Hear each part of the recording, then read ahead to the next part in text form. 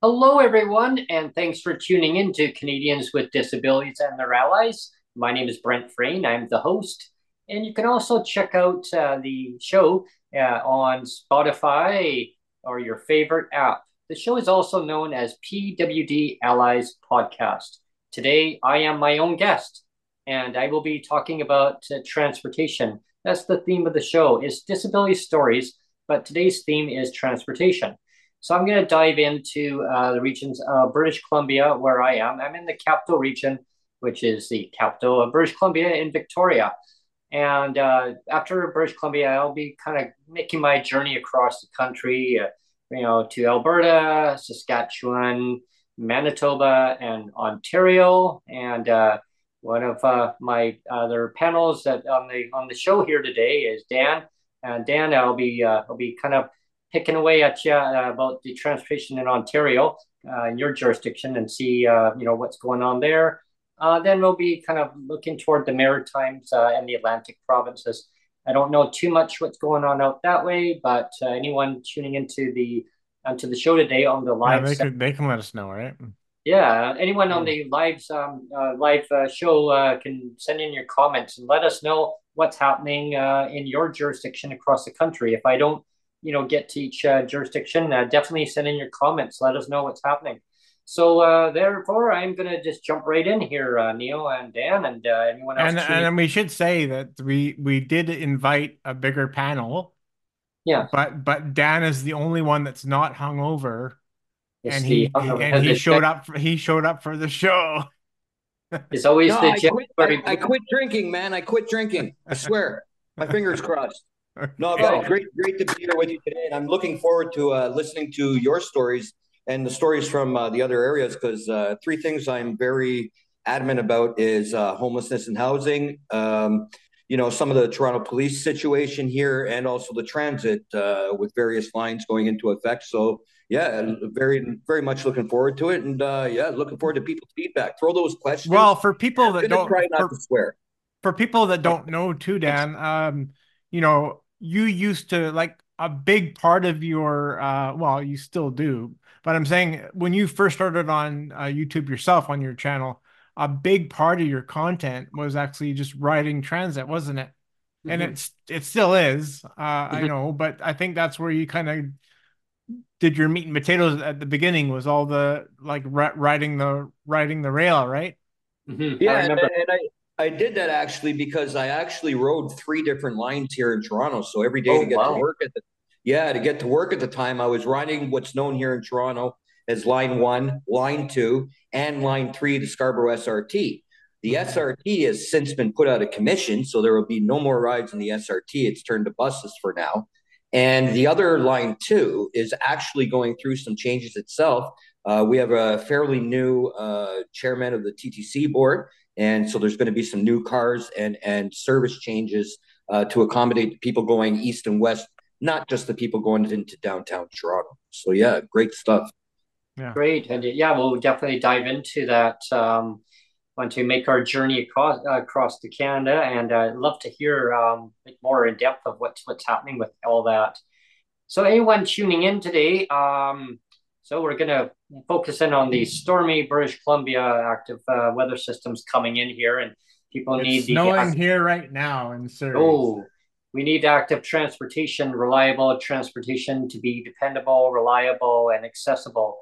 You're the weatherman, Brent. You should be giving a weather forecast right now. Yeah. Well, definitely. There's an Arctic blast that's coming in from the they call it the polar vortex. That's going to be coming across down across Canada later this week. A lot of regions they're bracing for about late Wednesday night, Thursday, and it's going to come right across. And now each Thursday here it says it's going to be -14, which is yeah, cold for BC. it is. BC It's is very always like the mildest part of Canada, well, and southern BC. Yeah, so yeah, southern BC. So when it hits -14 here, that's cold. That's considered yeah, pretty cold here. yeah, for what we're used to. Yeah, Yeah, especially when you gotta take transit and then you gotta wait and catch a bus, and then you get that wind chill blowing on top. Wow, I mean yeah. that it's what it feels like, right? It makes it feel a lot colder. So when Mhm. it's going to hit British Columbia, and then the mountain areas are going to get hammered with a lot of snow, and we need a lot of snow in the mountains as the snow runoff for the spring and the summer because we've had a very low count of snow. This would be the first snowfall hitting the mountains right now, and the Yeah, prairies are going to get beaten really harsh with that polar vortex coming down. And Ontario is actually bracing for some winter conditions too. Definitely a lot of snow accumulations in different regions. Other areas maybe mixed rain snow or back and forth. So as the system comes in. So with that being said, the theme is like transportation on how active weather and winter conditions affect people's commutes in the capital regions here in British Columbia.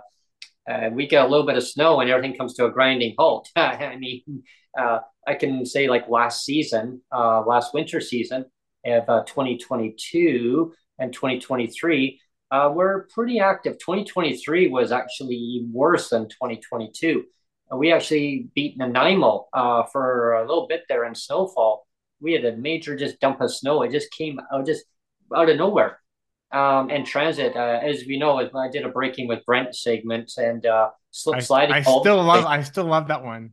Yeah, I have a story of transit in the I have lots of stories of transit in the snow actually, but one yeah. story that I love is, I mean, because I used to take transit a lot, like a lot, Mhm.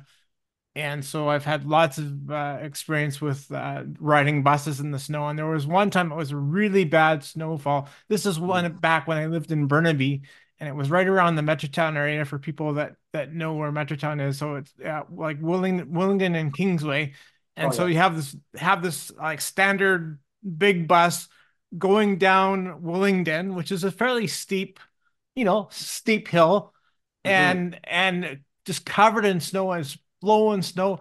Hmm. And the only thing, like, the driver would be hitting the brakes and the bus would still be moving.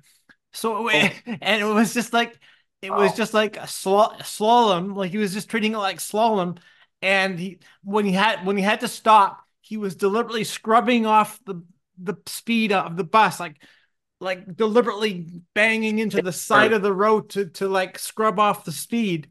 And I mean, Oh, he was that's like, scary. I have to say that he was like an expert job driving, because that's all you could do. Hmm. That, like, he was doing everything he could. Like, there was really no way to stop the bus other than to scrub off speed by deliberately like scrubbing it off from the side. Hmm. And he did a masterful job. It was like amazing to watch. I was like, wow, this guy's like really good. You could tell. Oh Yeah. yeah, and that would be quite the quite the shocking experience for the commuters to Well, yeah, because see that. you hit the brake and you're still moving, Oh yeah. and so the only way he could do it was Oh, scrub off the speed by, like, going off to the shoulder a little bit. Yeah. my gosh. Yeah. Yeah. Yeah. Well, in Victoria, you got the conventional buses here, and we got double-decker buses in Victoria also. When the roads get really icy and slippery, there's reduced service in certain areas, outlining areas outside the city. There's definitely a lot of cancellations when we get snow and really brutal weather like that because buses just can't make it up the hills and stuff. Because yeah, Victoria still has some hills here and there, but uh, Yeah. definitely it makes it for quite the commute. And I remember, like, say last season, everything came to a grinding halt. They suspended all bus service indefinitely until the conditions improved. I couldn't even just imagine, in which I did then go through it when I did a breaking with Brent. I mean, I'm walking in the middle of the road. There's no traffic, and I was walking in the middle of the road. No, nothing, no transit, no transportation anywhere, and it was icy. And then the salt trucks came by and they de-iced it. But then we had another snowfall came down, so it was just all fluffy snow. It was just great to go through until I hit the one snowbank, and then I just poof, whoa. Yeah.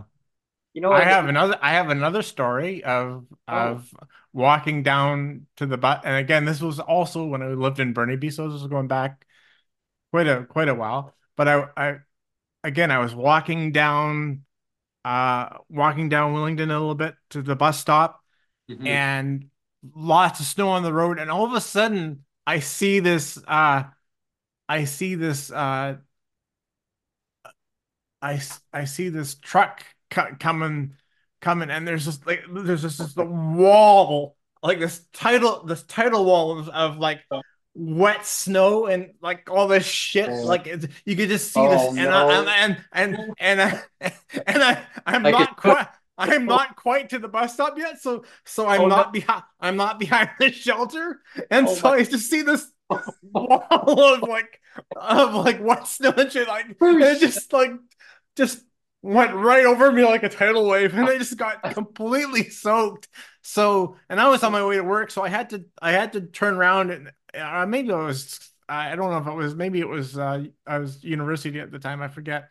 But then I had to turn around, walk all the way home again, and get changed, and then go all the way back. But Oh when I came back the second time, I was really careful to watch for if I yeah. saw this big tidal wave of this Tidal wave, wall of yeah. snow coming.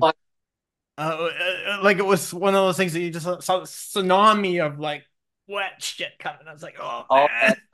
would you like And a I just knew I was gonna get drenched. It's like, oh like? yeah, Would you shit. like a slushy today?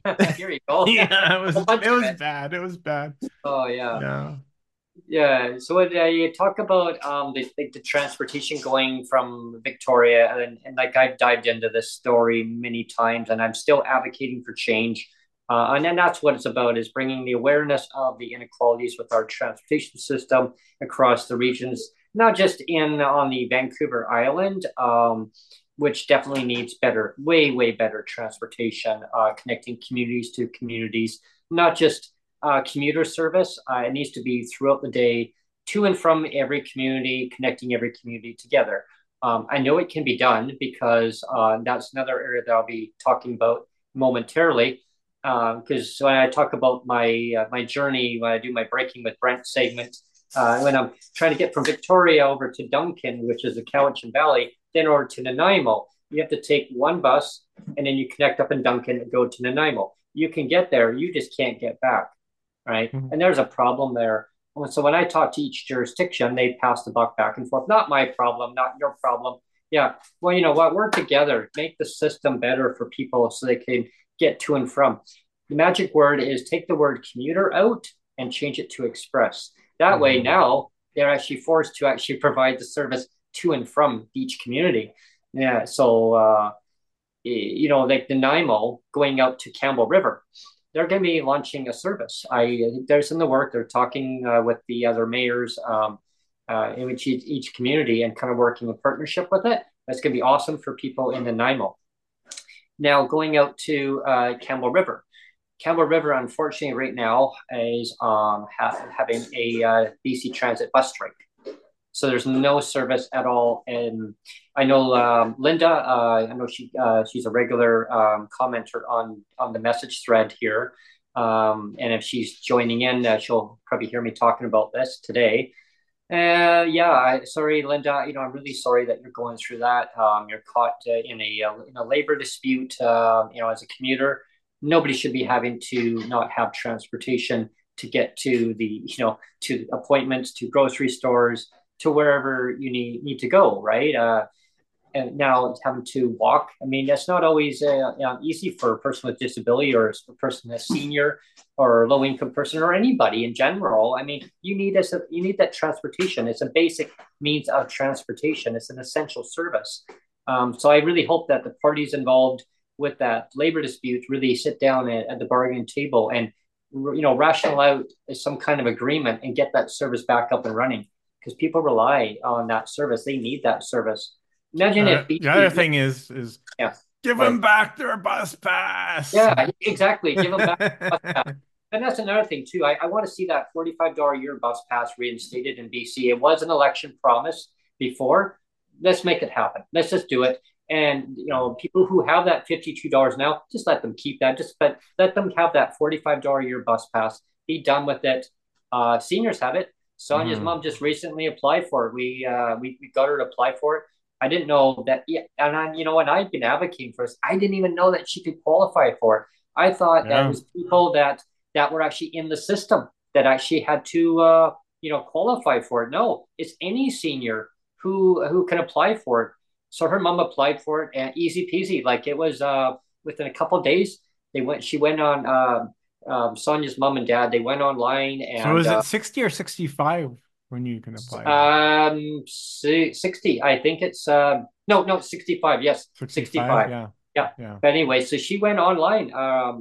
Sonia's dad went on and helped her mom, and they went on within no time at all. Just quickly, and within a couple of days, they got a letter saying, "Hey, here's the letter. Take it to the bank." They went to the bank, paid the $45 for a year. Yeah, a year bus pass, everyone. A year bus pass. That's right, for seniors.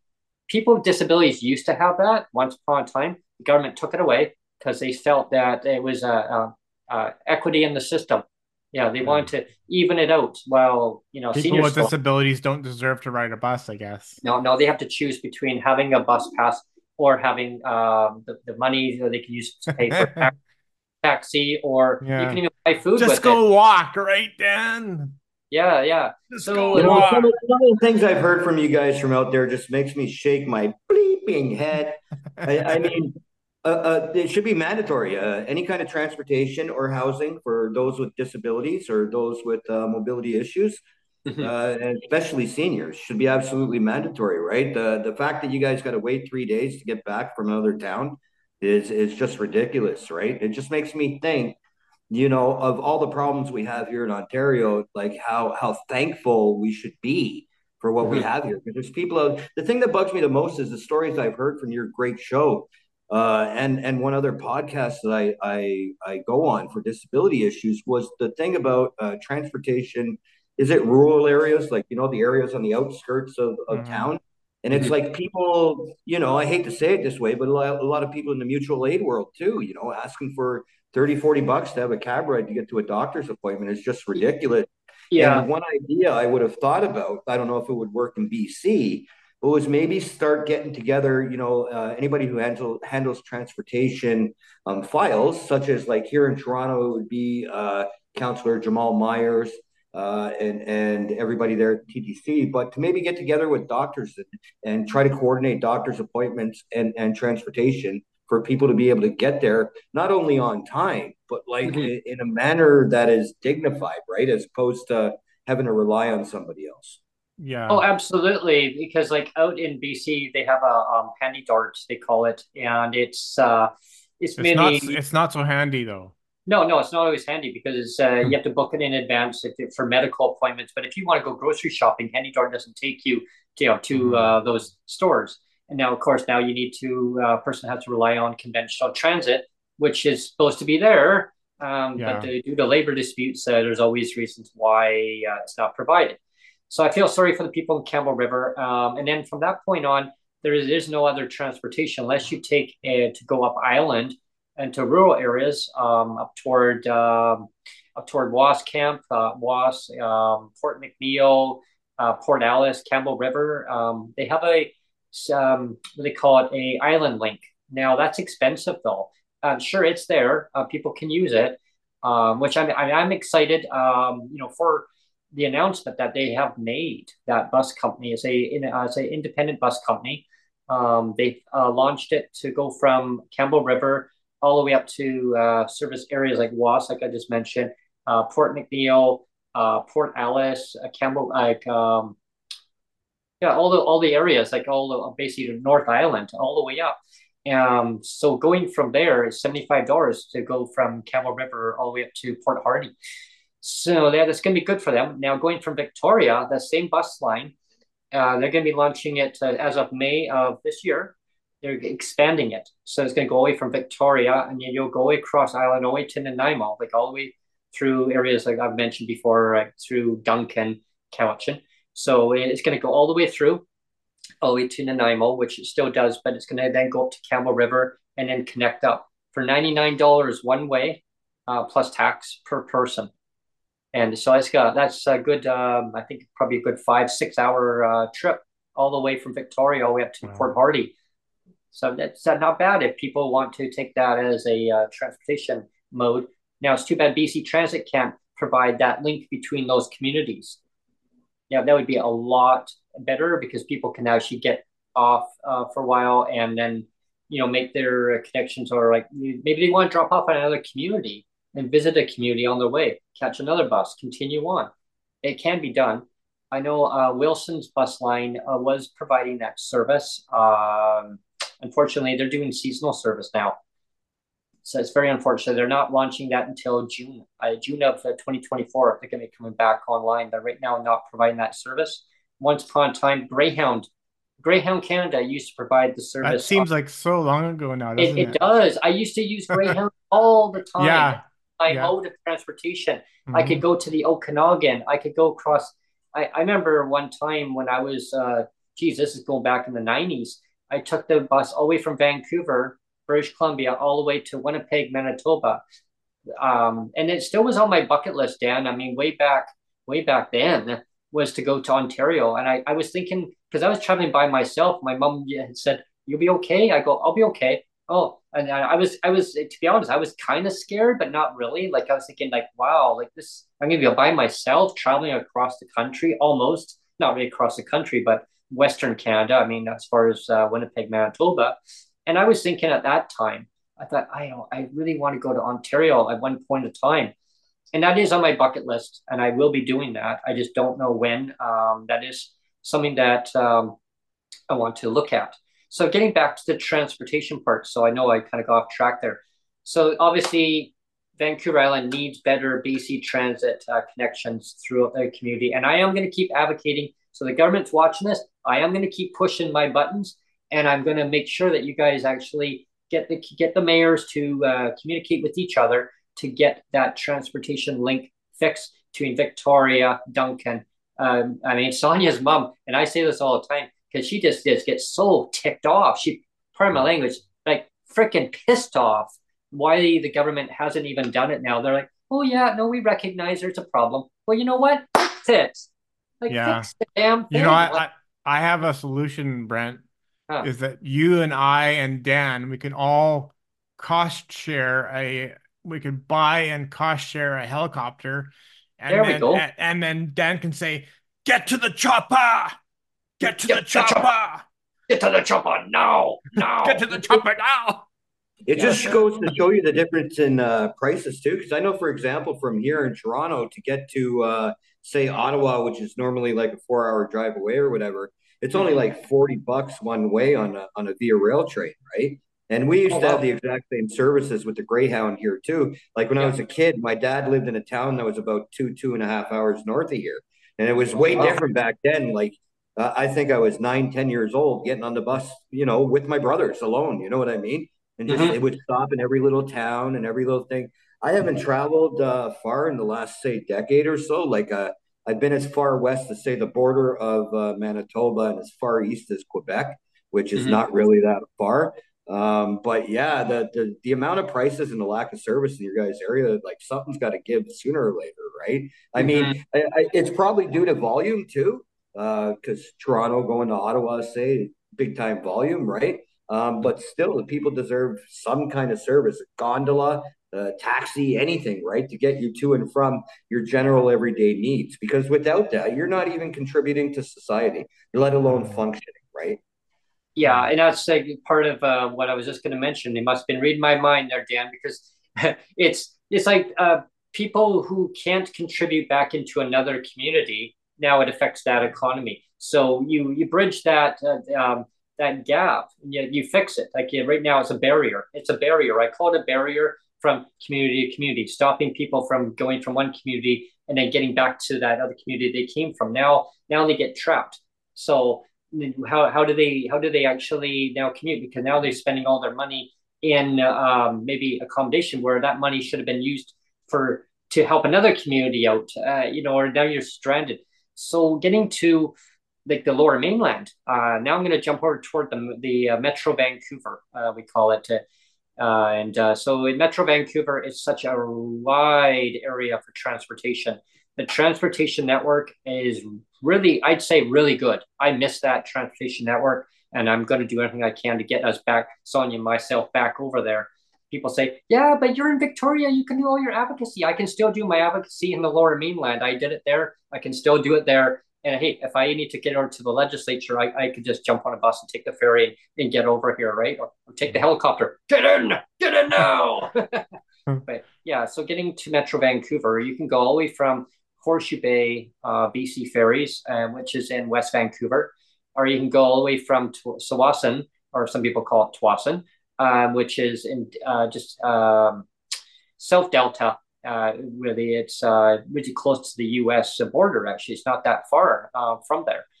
And so you can go with from those regions in Metro Vancouver all the way as far as technically it's very limited service, but you could do it, which I haven't done it yet, but I'm gonna try this one day, a Breaking with Brent one. Hopefully I don't get stranded. If I do, I'll have to stay the night somewhere along the way. That'll be challenging. But you can get as far as Hope. You can go as far as Chilliwack, but there is very limited service. I think there's like 2 buses, maybe three per day to get to Hope. There's not much in Hope. Very nice area. I remember Greyhound going through there. The e-bus does, which I'm going to dive into about the e-bus after. I'm just talking about transit right now. So getting to that, so technically you can get to Hope though, which is good. Definitely to Chilliwack. So getting from, when I say Metro Vancouver, is provided by TransLink, which is a governance off of the BC government. They provide the TransLink, which is they cover the roads, and they cover transportation, the whole transportation network, really. Now they provide the transit, which is under Coast Mountain Bus Company. They provide the bus service. It used to be BC Transit province wide, and I guess it was about what 1999 was it, Neil? Around 1999, 2000. Around there. Yeah, around there. It basically BC Transit or the government decided that no, we're going to make a new transportation network. So they came up with TransLink, and the whole region had to come up with a bus company name for a company to provide the bus service. And there was a bid out there, and people came out with their ideas in communities, organizations, CEOs, and all these other people came up with these ideas, and they came up with the name Coast Mountain Bus Company, which is a great name. Now providing that service, which is good based on the population in decades ago. And as we know, Canada has blossomed majorly with population growth over the last years. TransLink, Coast Mountain Bus Company, was warned by developers. There was a developer from Europe who came over to a consultation, to a community gathering, and I was there at the time because I was excited. Like, hey, I got to hear about this. And basically, so I went to it, and it was because it was weather related too. Like the gentleman came and he says, "Well, with climate change, in the horizon, I mean, things were changing then, and of course they blossomed over time." And he says, "Well, make it weather element, so it would actually be protecting commuters from the extreme weather events, severe cold or severe heat. It would have a thermal insulation inside the tube system." And I thought, "Oh, cool." And it would run all the way from, would branch off all the way from Horseshoe Bay, which is West Vancouver, 2 branches right from there, from the ferry terminal into Tsawwassen, and it would actually connect up all the way to Hope, all the way through a tube system, and it would do a bore system. So it would bore underneath and they would cut and paste all the way across, and they would have escalators going up to different stations along the way, and like feeder systems into the transportation networks, and then they would go to each community. I thought, wow, this is brilliant. Unfortunately, they turned down his idea. They said they're going to go with we're going to expand SkyTrain. We're going to expand and do LRT. Well, LRT, as we know, Neil, hasn't come into effect because it got voted down due to a previous mayor who decided that SkyTrain was the best model to use rather than an LRT. LRT is for people that are maybe not familiar, which I'm pretty sure most people are, but there are people maybe that don't know what LRT is, light rail transit, right? So it's actually on ground, and actually would service a lot more communities rather than just SkyTrain. It's cheaper. Overall, it's more effective. Just for instance, in Surrey. Well, I mean, like I am in Newton here, and that was the plan for Newton. Yeah, is they were going to have LRT in Newton, and that it would have been the perfect kind of feeder because it would have gone directly to Surrey Central, which is the SkyTrain. So it would have fed right to that. Yeah. And I mean, it would have been great, and so I could have taken my scooter, like, that where I am, I'm like basically like 4 or 5 minutes from the bus loop. Yeah. In my scooter, like it's really quick, like no more than like 4 minutes, right, to get to the bus loop from where I am.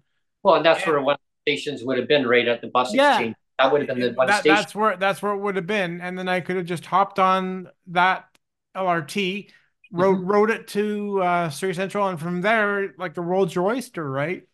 Oh, absolutely. But they didn't do it, so now if I want to go anywhere, I have to get on a bus first, which I mean is okay, but I mean it would have been so much nicer just to hop on a train.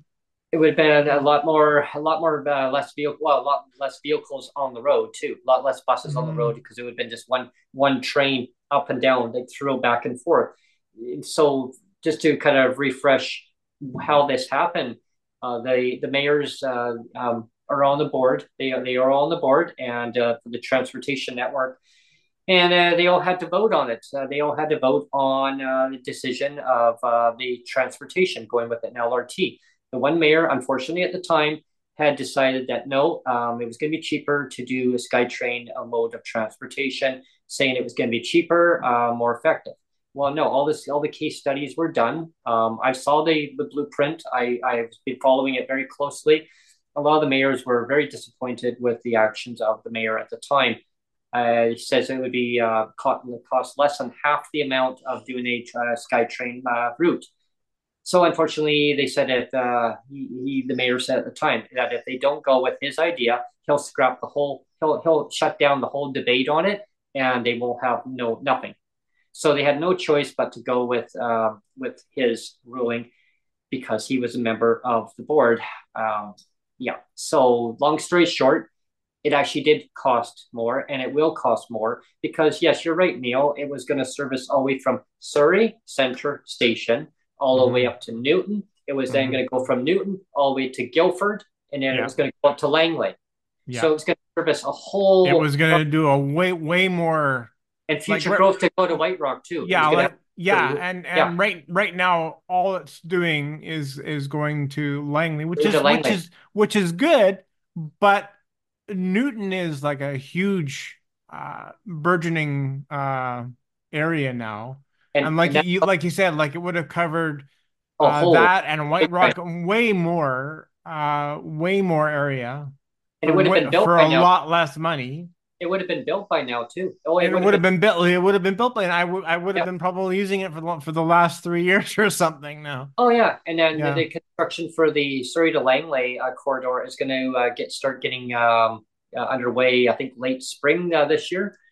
So yeah, they're going to start doing a lot of that work. There was a white spot in Langley. The last day was actually December 30th.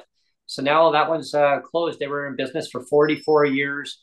They've actually had to close now because TransLink actually bought the property of where Yeah, where that white spot was sitting. Oh, okay. I used to go there not too often, like just every couple years, really. Yeah, white spot is it wasn't really one of my major go-to places, but I did like going there every so often. I would So go it's, there for the pie, for the fresh pie. yeah, yeah, Yeah, yeah. the fresh And pies are good. I used to go there and to get the just get one of their small little burgers and stuff too, and Hmm. they were actually pretty good. And BC Ferries has them, but it's just not the Yeah. same as going to the store to the restaurant. Hmm. So they're going to be building a SkyTrain station right there, and there's going to be 8 stations along the route. It's going to be completed by 2028, and then there's also slated to have some high rises going in.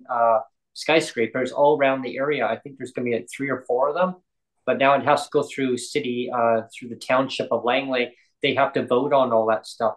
So now here's the question I have for the government: are they going to be accessible housing when it gets built? Are they going to be renting for $500 a month because that's what you give disabled Yeah. people for their shelter portion? And now I'm going to get into another segment about Reserve that. your spot for a suite there now.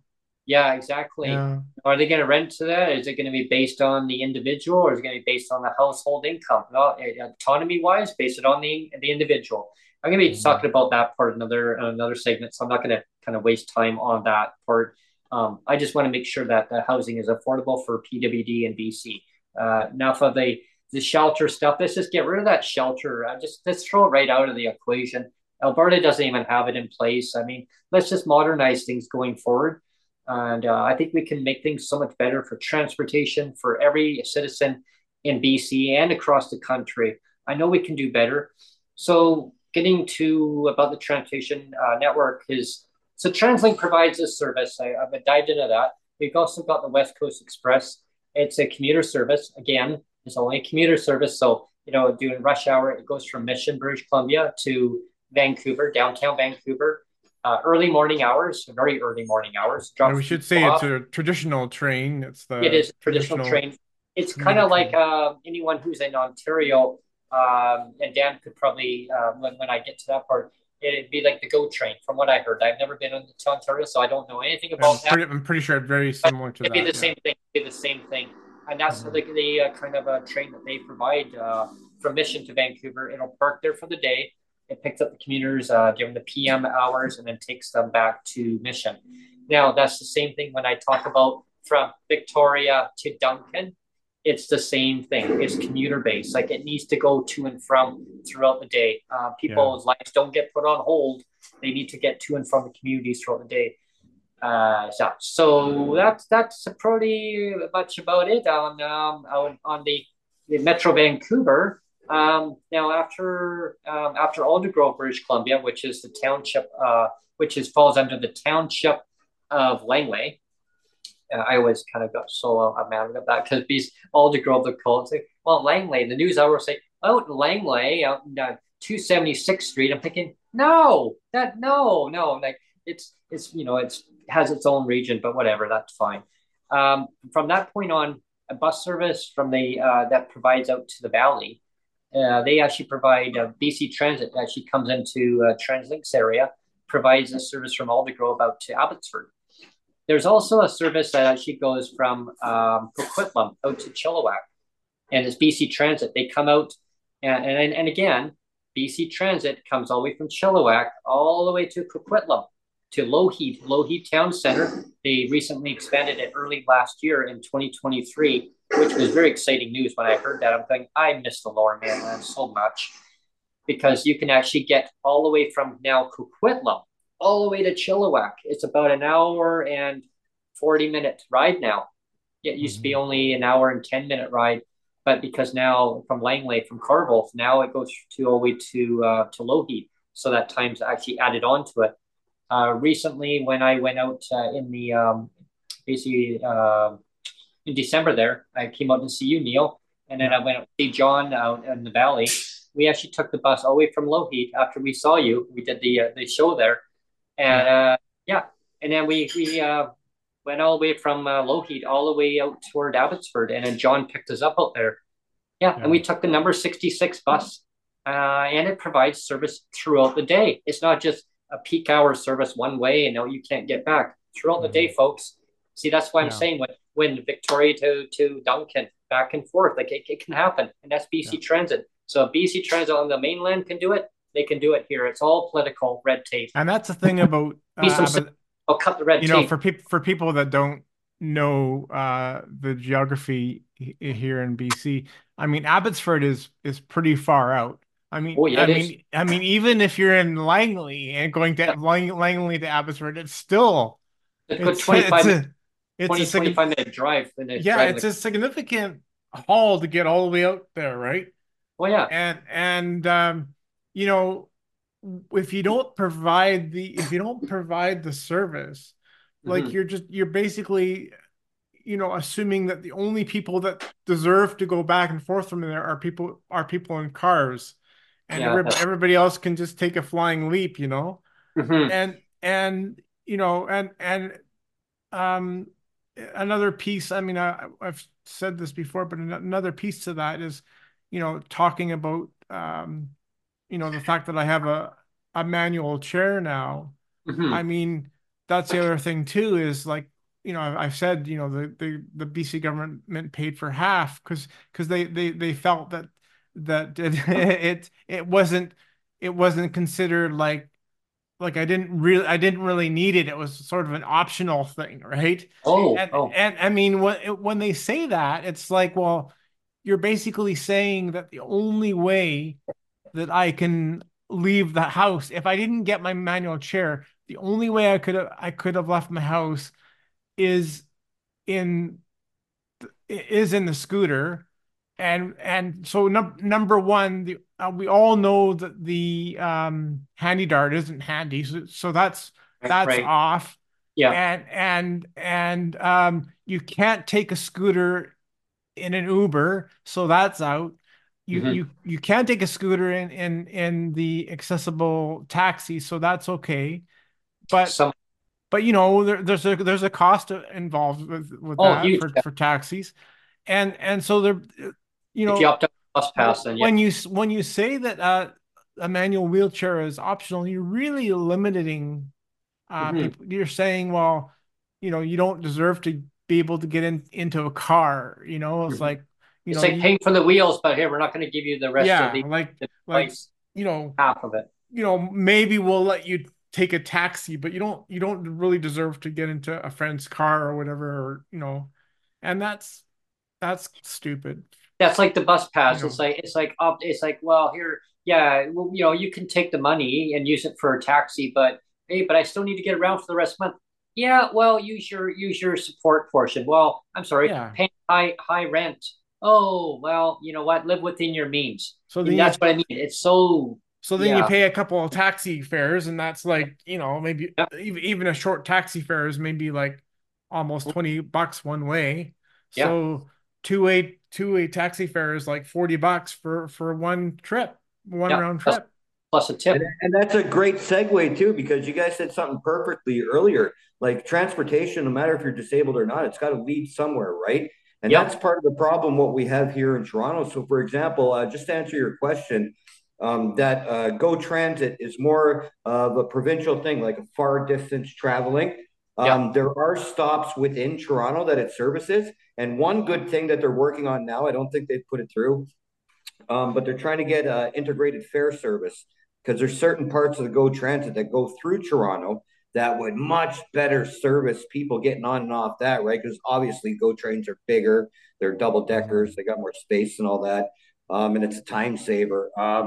But yeah, you hit it right on the nail on the head. Like for example, these transit lines here. There's one transit line we have that's a train that goes out to nowhere. It literally stops at a highway. So that's no good to the Oh. east side of that bridge. And then there's another subway line, which was that Scarborough RT, which was supposed to extend and loop around. And like you Mm-hmm. were alluding to earlier, it should have been done decades ago, right? Mhm. Unfortunately, like you say, every 4 years, new government comes in, Yep. especially here at the municipal level. They're trying to please their provincial and federal counterparts, which, Mm-hmm. when you got a, say, PC government in the provincials and you got an NDP known mayor, it doesn't exactly jive as per getting funds. So what scares me now here in Toronto just a little bit is what they've started to do is take away from other projects and put into more immediate projects, which is going to leave those other projects out in the air anyway, right? So you're damned if you do and damned if you don't. It's not a get a crumb thing, but you have to get something because, like you said, if that transit leads you out there and your only option is to get on another bus or wheel your way down a sidewalk filled with 3 it's foot like of half snow. finished. Like why have something half finished? Like, like you said, I mean, if you completed a loop, if you made something loop around, I mean, then you can say we got a completed network that actually goes somewhere. Like even if it's a loop, at least it goes somewhere, right? Not just stop and end.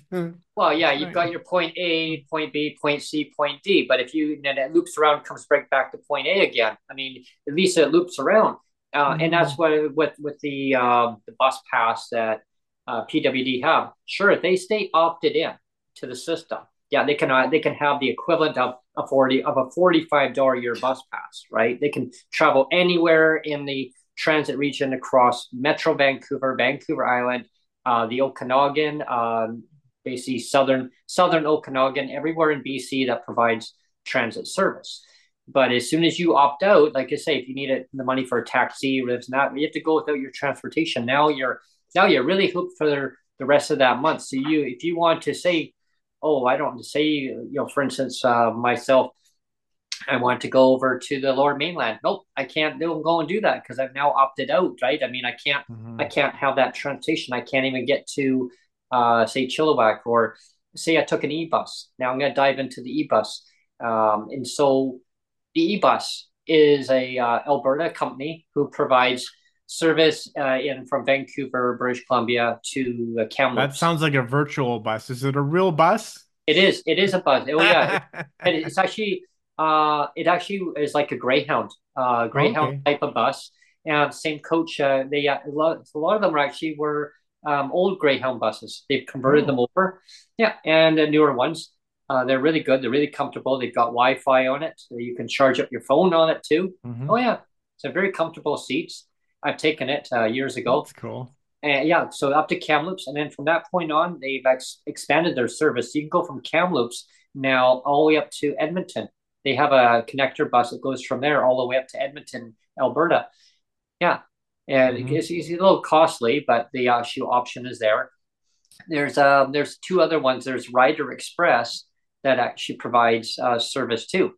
They go from Vancouver all the way to Saskatchewan, I believe it is now. They provide it. There's some other companies that are coming on board. They're kind of filling the gaps. Now, a lot of communities are still left not serviced by any other independent companies that Greyhound used to service. Langley used to be serviced by Greyhound. They'd go all the way through. There's Penticton is not serviced at all by any of these other companies that have come out. It's a very unfortunate. Sure, they can service a BC Transit. You can go through. Well, I used to take I did it a few times. The Greyhound up to Summerland. Yeah, Summerland. Way back when I used to do that. Yeah, me too. I took the way from or the plane, but I would alternate between doing the plane, which is it was weird. Like you're up in the air for like you get up the air and then you come right back down again. It works out to be like a 30-minute flight or something because you go up for like 15 minutes and then you come down for 15 minutes and you're there. Oh my gosh! Wow. Yeah, it's crazy. It's Yeah. Or you can take a 6-hour bus ride. Yeah. Well, I took the Greyhound all the way from Langley, and we took it all the way through Kelowna, Penticton, Kelowna, Summerland, all the way up through the Kootenays.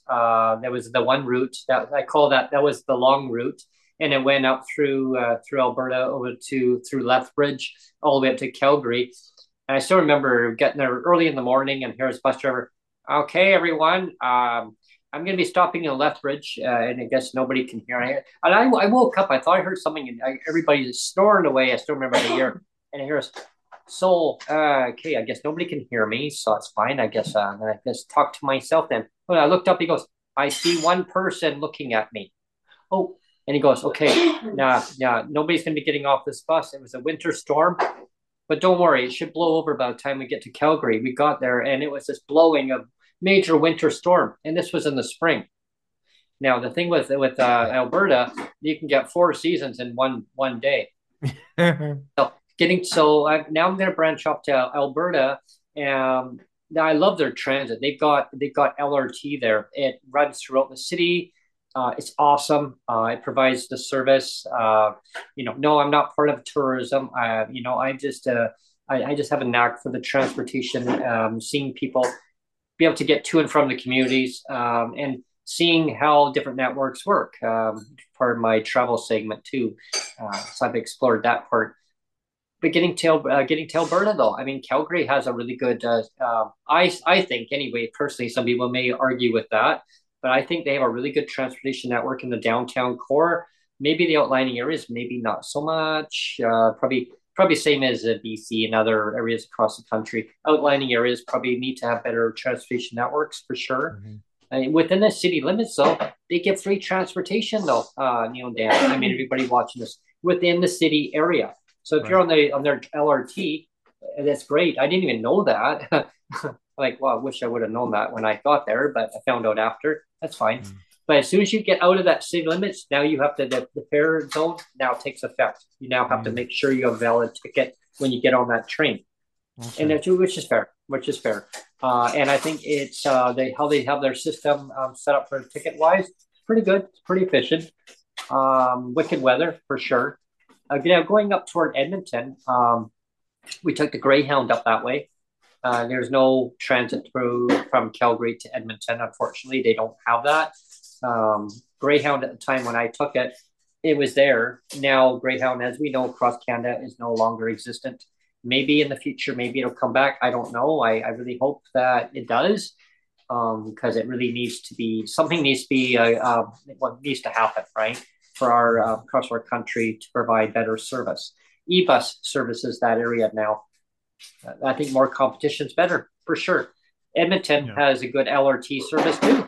I mean, so it goes to show LRT does work. Now going over to Saskatchewan. Like I say, Greyhound. I can only say about Greyhound because I've taken it there, and like I say, Rider Express goes out that way. It's a independent company, so you can get from Saskatchewan, but now up to there. How do you get to Manitoba? There's no connection there unless Manitoba provides a service to Saskatchewan. Get to the chopper. Getting to Manitoba, out to Winnipeg. I heard that the transit system is not the greatest because 2 of our guests that we had on last year, since now we're in January 2024, we had them on in December. That was really good. And they 2 people that Sonia and myself know, and they moved to Winnipeg, Manitoba. They were living in Victoria. Unfortunately, they got priced out. Cost of living, the housing, and due to environmental too. Environmental was the number one reason why they had to move away from Victoria. It just got really damp for them here, and it just, her health was, it got compromised. So she had no choice but to make that awkward decision to move to Winnipeg. That's where they moved from. They didn't want to move back there because they enjoyed the weather better out in Victoria than it is in Winterpeg. Now, when they told me about the transportation, because I asked, well, how is it in Winnipeg? How is the transportation? Because I would go out there when I was a kid to see my dad. My dad lived in Winnipeg.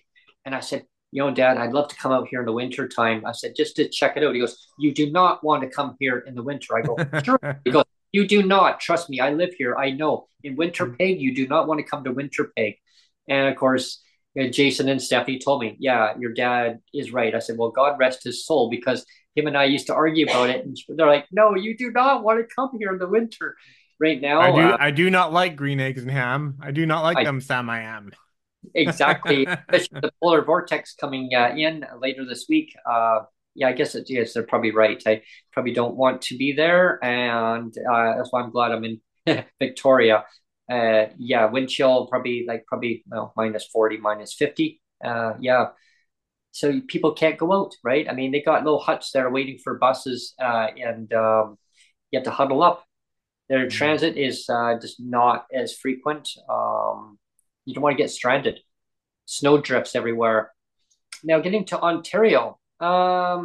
Yeah, hey, Dan, this is where I'm looking at you.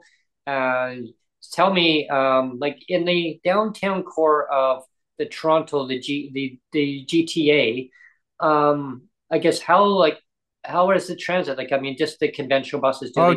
just before, sorry, just Yeah. before Dan starts, we have Sure. Alan now in chat, and Oh, hello, Alan. he just and he says the reason he's not on the show is he's not feeling well today. Oh, But hope you feel better, Alan. he did drop a comment. He said I did Ontario to BC and back. It was in 1996 on Greyhound for $349. So I'm assuming that's for a Nice. return trip for Yeah, 349. So he can correct me if that's wrong, but I understand that to be a return trip for 349. yeah, So with Greyhound, that's Alan, pretty good. That's you pretty could good. buy the 3 weeks in advance trip with Greyhound, and you could get a really good deal. Now, you had to know for sure, though, and I did that. You had to know for sure you are going to be traveling on this day, and you're going to be coming back on that day. Like you had to have it firm, and it was non-refundable and non-refundable ticket. So yeah, that was a really good deal back then. Mm-hmm. Yeah. So answering your question, Ellen, yeah, like Greyhound, that was the way to travel. E-bus, almost equivalent. Like it's you can get, you can't buy them advance tickets. They don't do all that stuff. Conventional, it's great. So getting to Ontario about the transit, anyone wants to chime in on this, Dan? Yeah, this is. I'm going to pass you the mic here, and you can tell me all about transit in Ontario. Well, specific to the area, what you just said downtown, can you hear me Yeah, clearly? Because my TV's yeah, on. I got to yeah, work on yeah, something here. yeah. But yeah, so to the downtown core, so to be point blank, very shitty. Mm. There's a couple of one-way streets.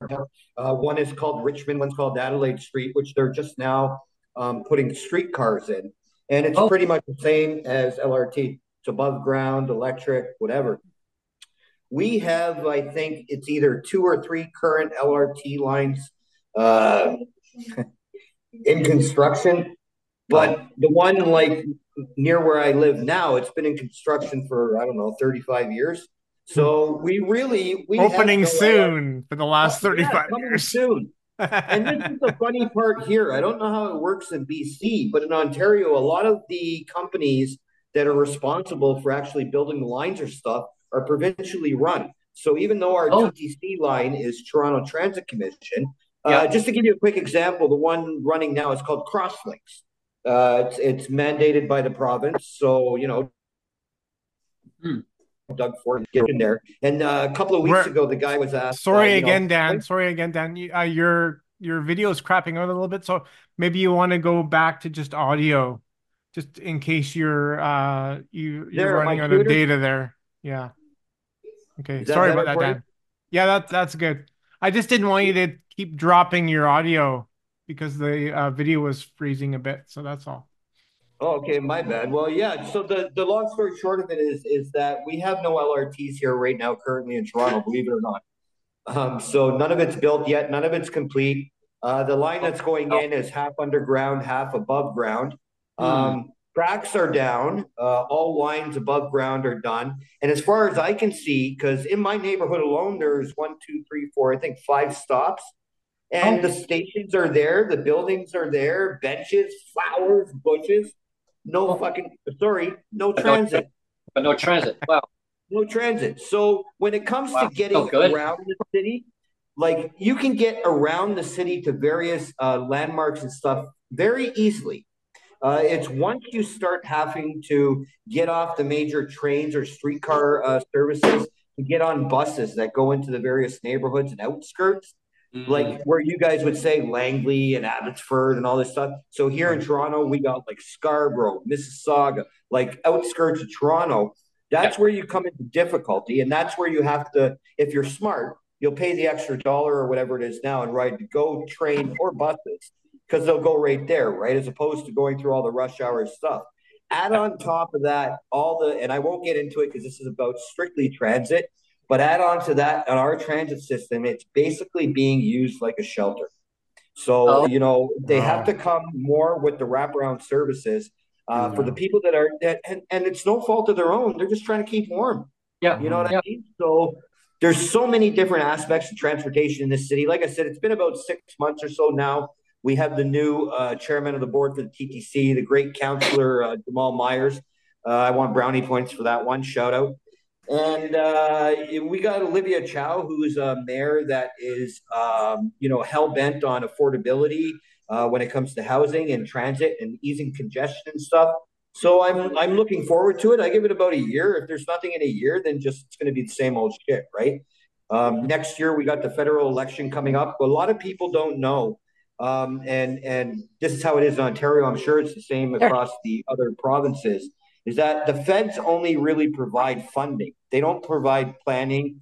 They don't provide services. They don't provide any of that. That's up to the provinces and cities. So we need people that are going to get on the same page, and Mhm. we don't need 1 week people yelling for LRTs and the next week people yelling for subways. One or Yeah. the other. Do it, get it done, and get people somewhere. I'm lucky. I can walk to one of two subway stations from my place. And Mm. if I become disabled in the future where I need a mobile device or something, everything is flat. I got no stairs. So I'm lucky.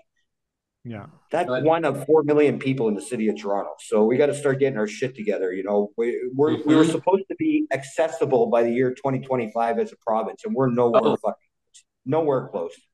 Well, like you yeah. always say, Brent, they always kick the can down, right? Yeah, just kick the goalpost, keep kicking it forward, right?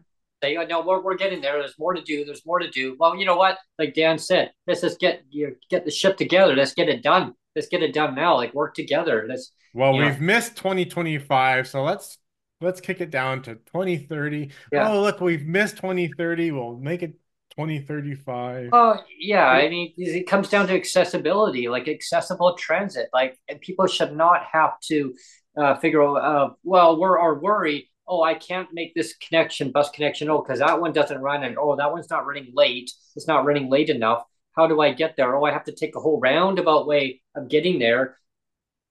Can we not figure out what works good for everybody in general, rather than Well, worrying about see, all the red tape and and just to add a bit to the Toronto one too, the Crosslinks thing I was telling you about, the Eglinton Crosstown, that's the major transit thing, the LRT thing going on oh, now in Toronto. So it's run by the Crosslinks guy, and the city of Toronto, the council, made a request for the Crosslinks CEO or whatever he's called to get in front of the camera and tell us when is it going to be done. That's all they wanted to hmm, know. When's it going to be done? hmm, You know what his hmm. response was? You will know within 90 days of it being done when it's going to be done. Oh, Are you wow. kidding So me? what? Oh, So what the wow. hell? You're going to tell us in 2075? You're going to tell us when it's done 3 months beforehand? Like, what kind of answer is that? Why isn't people like that fired right away and Yeah. get Yeah. people, whether it's Wow. transit, whether it's housing or everything else, get people with the lived experience at the table that can Yeah. tell you how to get it done, that can I'm, properly plan for you. Because this bullshit goes on too long. I'm 46 years old. This line's been being built since I was like 11. oh my gosh. Yeah. Yeah. That's Terrible. crazy. Terrible. That's like me saying, oh, Brent, are you going to have a show? Oh, yeah. Yeah, I'm going to have a show. Who's going to be on? Oh, I don't know. Well, I'll figure it out. I mean, Uh, or, Well, or, What or are you going to that's talk what we about? do. I don't know. That's what we do every week, though, Brent. yeah, I don't yeah, know. or here's another one. Is it going to snow? Oh, yeah. Yeah. When? Oh, I don't know. Yeah, yeah, Yeah. yeah. And that's always like kick the can down the road. I don't want to deal with it. So yeah, Mhm. it's be some other mayor or city other council's issue to deal with later on. I don't want to deal with it, but I'll just say, yeah, I'll let you know in 90 days. Yeah, yeah, no Yeah. problem. Another big, huge issue, especially Mm. in major metropolises like this, and I would imagine it happens in Vancouver and such too, right? Is that Mhm. there's a lot of goddamn issues going on right now, right? And the problem is people are taking their advocacy from one issue and jumping to another, then jumping to another, then jumping to another. Mhm. Stick with one issue, not stick in your lane, but Yep. stick with one issue, work on that, and then Yep. move to the next and work on that. Mhm. Yeah, Well, the totally. thing I don't like is that, like Dan said, I mean, if you just have somebody saying, "Well, we'll let you know like 90 days before it Yeah. is comes to fruition," you're not you're not making any politicians accountable then, because they're just like, Yeah. they can just do whatever. It's like, oh yeah, it's like they Yes. have an Yeah. It's just open change the ticket to do goalpost. whatever. It's changing the goalposts. Just keep there's changing no that. accountability. Yeah. And take three guesses who that gentleman is responsible to get back to. Could it be a premier that sits here that tried to take land from us and not giving us $400,000 homes in return, building highways we don't need? You know, it's time. If Alan was here, his fucking meter would be going off the hook because he knows exactly what I'm talking about. Oh yes, yeah. Yeah, it's the green belt. Yes, yeah. You know, that it reminds me of our highway, our Trans Canada Highway, all the way from all the way from Vancouver Island. Of course, we take the BC ferries, which is still part of our transportation network, and then of course now it connects on. You know, we go into Highway 1. Right. Well, that would be from West Vancouver, shall we say, people that are familiar with British Columbia on the West Coast. But from Tsawwassen, you have to kind of go from there and make your way into Highway 1. But eventually, but anyway, Highway 1, widening it, it's the same thing. It's just taken decades and decades and decades, and nothing's been done until just a few decades ago. Now we're expanding it. I know John, we rants and raves about this all the time, and I get it. Of course, he'd probably get it more than I do because he lives out in that area, but I get it by hearing on the news. I mean, all the gridlock of traffic. And as we know, more and more people are coming out here into the country and then out to British Columbia and other provinces. What happens when you get major gridlock? Oh, they say, oh, well, build more lanes on the highway. Oh, that's going to solve the problem. Is it? How about run an LRT right down the middle of Highway 1, right from Vancouver, all the way down through to Chilliwack, through Hope, all the way up to the Okanagan. Hey, you know what? Keep it going. Keep it going right across the freaking country. Wow, wouldn't that make sense? Oh, that would cost probably, yeah, I mean, in reality, probably trillions. I would say, oh my God, this guy's out of his freaking mind. It's never going to happen.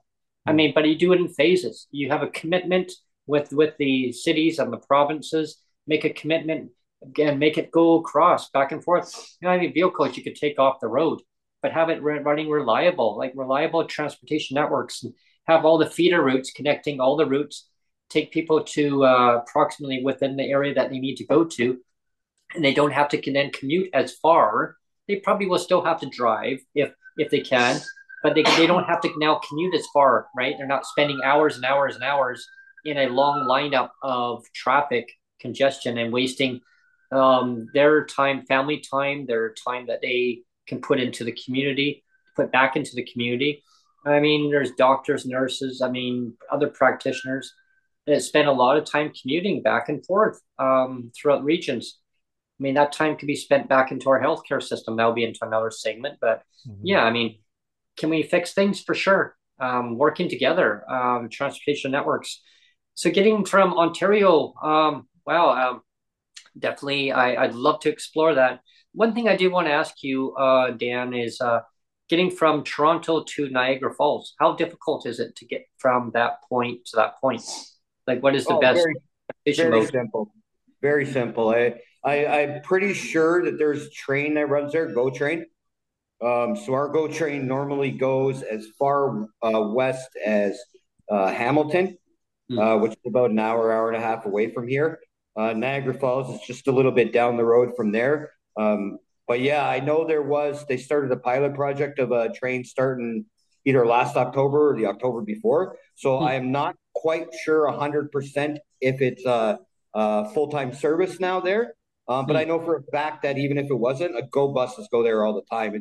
It's straight across one highway, the 401 going westbound. Yeah. So if you're driving, it's an hour and a bit. And obviously, if you're on the GO train, it's not too much more than that. A couple minutes added for each stop.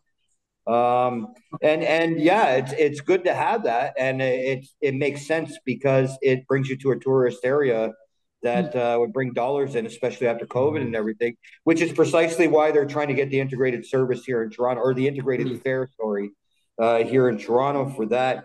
And yeah, it's people just got to remember too. It doesn't matter where you are in Canada. When people mention transportation network, it's more than just your buses and your subways. It's your cars, it's your bikes, it's your pedestrian walking, right? So that's why we need all hands on deck to be bringing various ideas from different aspects of it to come together. And I swear, I'm not running for office this year.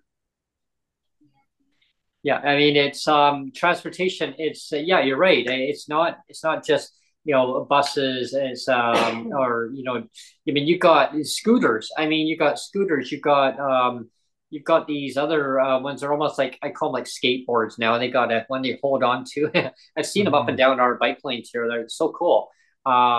People can fold them up and they can take them onto the bus, and then when they get off, they just continue on. They've got these big giant bikes now. They're the battery operated bikes. Unfortunately, they don't fit onto the racks on the buses here. They're not designed to fit onto the buses there, which is unfortunate. SkyTrain, yes, they can. But yeah, they definitely on the buses they have racks on there, and they just fit the traditional bikes on there, which is great. I think that's really good for mobility wise, for exercise, for people that are able to ride around on the bikes. Heck, you can get away from here if I wanted to, and if I had a bike, which that's want to try and buy a couple mountain bikes. I would love to be biking again. I want to ride my bicycle. I'll be doing a breaking with Brent, hooking a camera up here. What? Well, you know what I was gonna say. For all of your complaints on Victoria, and I know they are warranted, but one of when the first time I ever went over to Victoria by myself, I had never, I've been over to the island before, it was back when I used to work for the Ministry of Environment, and I went over there by myself. And like I said, I've been over the island before, but never right downtown Victoria. And I went down there. I got in there kind of late too, and but my meeting that I was there for wasn't until the next morning. So I just kind of did the first day. I just did the whole touristy thing, and I just started walking. And I was able to walk quite a while, like back in the day, on crutches. And one thing that really impressed me is how walkable Victoria is. Now, like that doesn't say anything about the bus service, but just as a walkable city, I like as somebody that had never been there before, I had no idea where I was going. I just kind of had in my head, well, I think maybe the legislature buildings are this way, and I started walking there, and lo and behold, that's where they were. And I started, and like I said, like I never was there before. I didn't know where I was going, and I didn't get lost because it's very compact. Like as a walkable city, it really is impressive. But again, that doesn't say anything about the transit. I'm just saying, but as a walkable city, it's very impressive how walkable it is around the harbor area there. It's very beautiful area for anyone who hasn't been to Victoria. The downtown core is definitely, I totally can echo that. It is definitely walkable.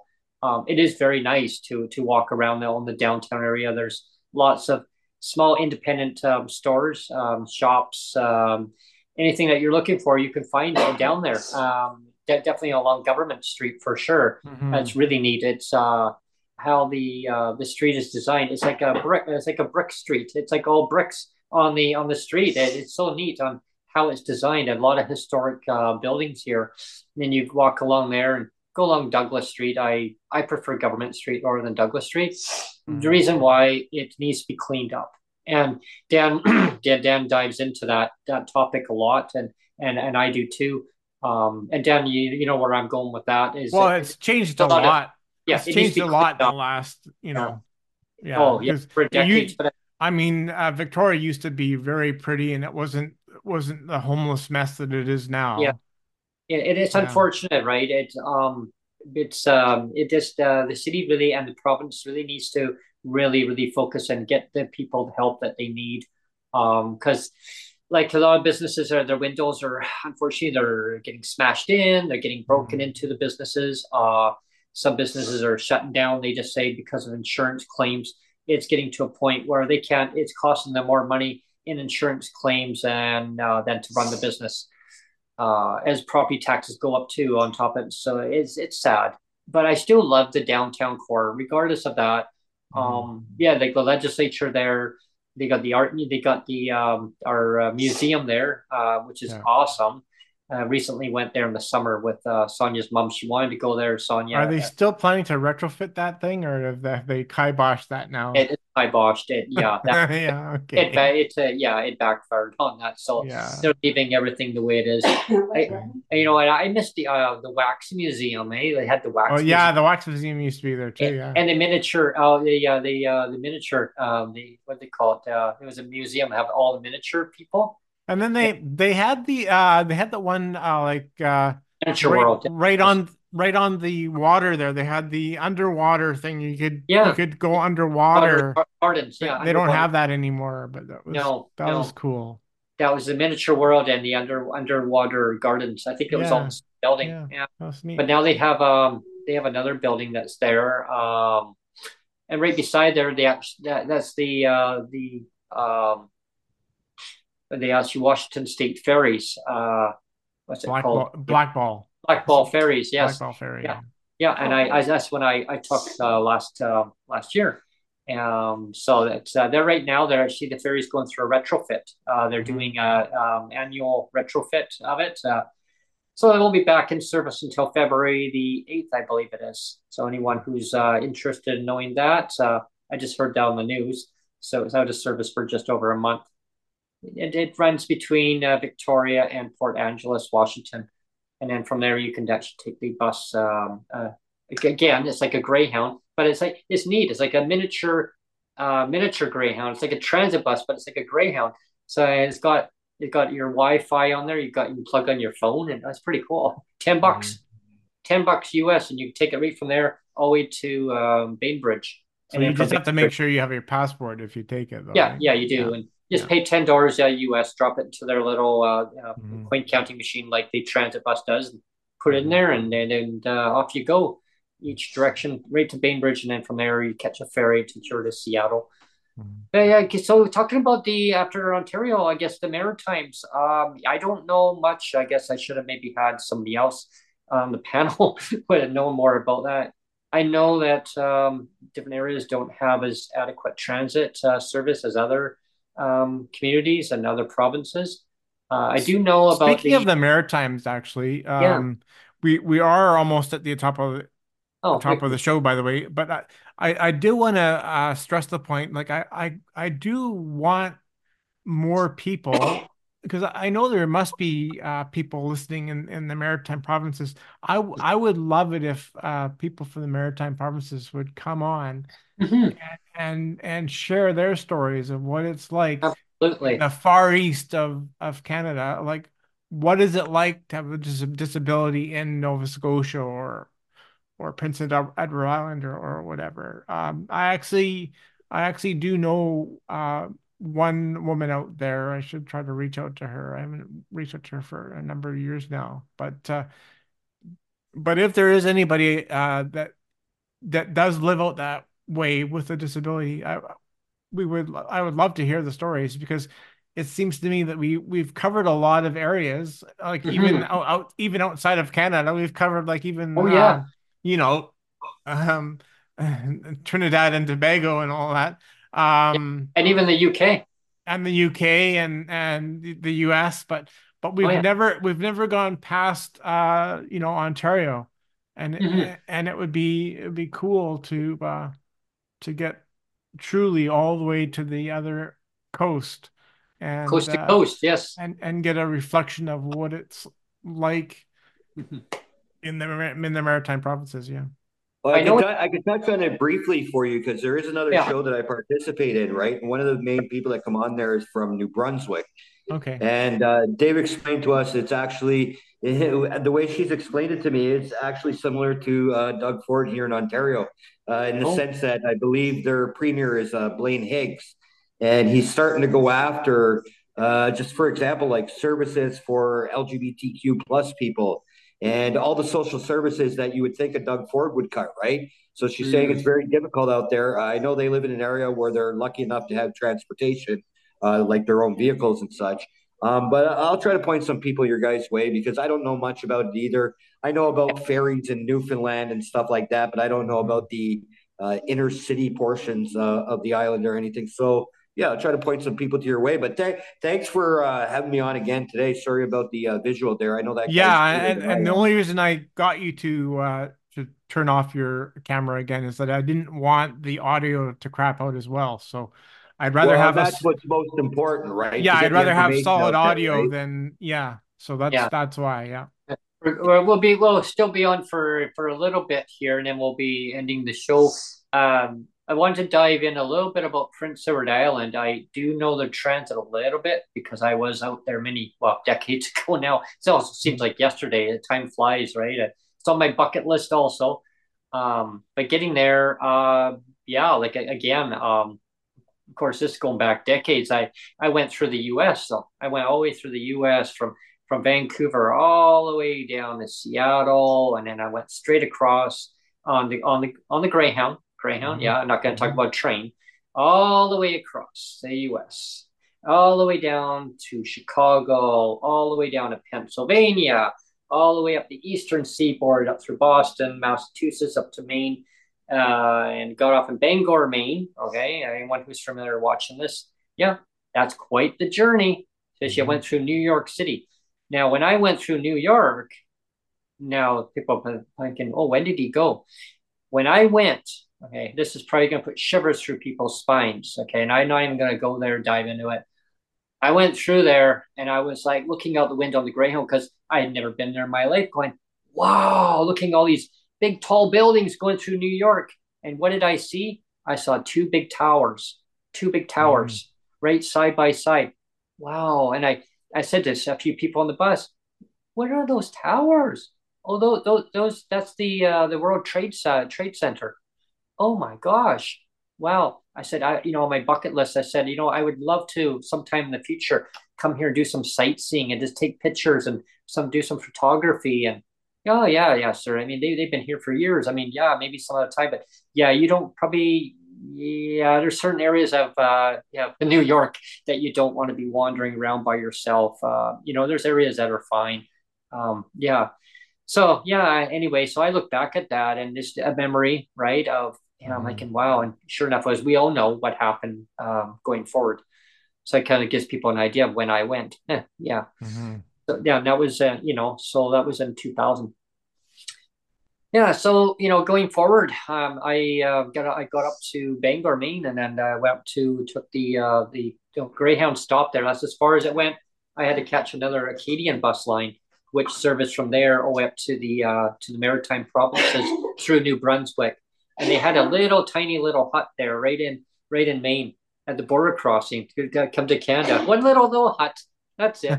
And the bus would pull up there, and the customs officer would get out of there, and he'd walk up to the bus. And, hey, bus driver's like, okay, everyone, just remain seated, stay on the bus here, and the customs officer will come on here and check your passports or your ID.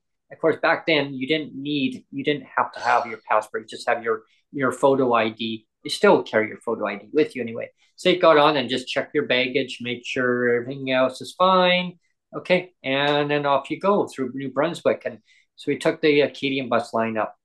And when I got to Prince Edward Island, I went through New Brunswick and through St. John, New Brunswick. Such a beautiful, beautiful, beautiful little area. And, yeah, there's a lot of areas we went through. Moncton, New Brunswick was very pretty too. And after Moncton, New Brunswick, that's when you cross the Confederation Bridge. So you go across the Confederation Bridge. That's a long bridge. And when the windstorm comes, they can shut that bridge down. They actually have a little ferry that goes from New Brunswick over to Prince Edward Island. Never took it because they got the bridge going. So the bus went across, and it's a toll bridge, right? And I don't have to pay the toll; it's part of the ticket. It's already included when you're on the bus. That is. And to get to Prince Edward Island, I took the transit bus a little bit when I was around there. that was quite neat. And Charlottetown, and I spent most of my time when I was out there in just outside of Summerside, in Baldeck, just as a commute outside of Summerside. A friend of my mom's, which I know lives out there still, so it's kind of nice where I can still go out there if I ever wanted to, and come definitely visit. I spent some time in downtown Summerside, just outside of the city, which is maybe about what 3 blocks outside of the city. So it was within walking distance. I could actually go to the little city, little community. It's not much of a big city. I call it little city. Yeah. I've seen Yeah. some accommodation stuff on maps now. Wow, it's really growing. I'm just like, whoa, they got a big hotel right on their waterfront area. I'm thinking, what? That makes no sense. I'm thinking, I saw the graph. I'm like, where is that? Because they have a McDonald's there, they have a Burger King that's right in the downtown area there. So Yeah. it's pretty cool. So not that I spent much time going to those places, but it was there if I wanted a cup of coffee or grab a quick burger or whatever, you know what I mean, back then.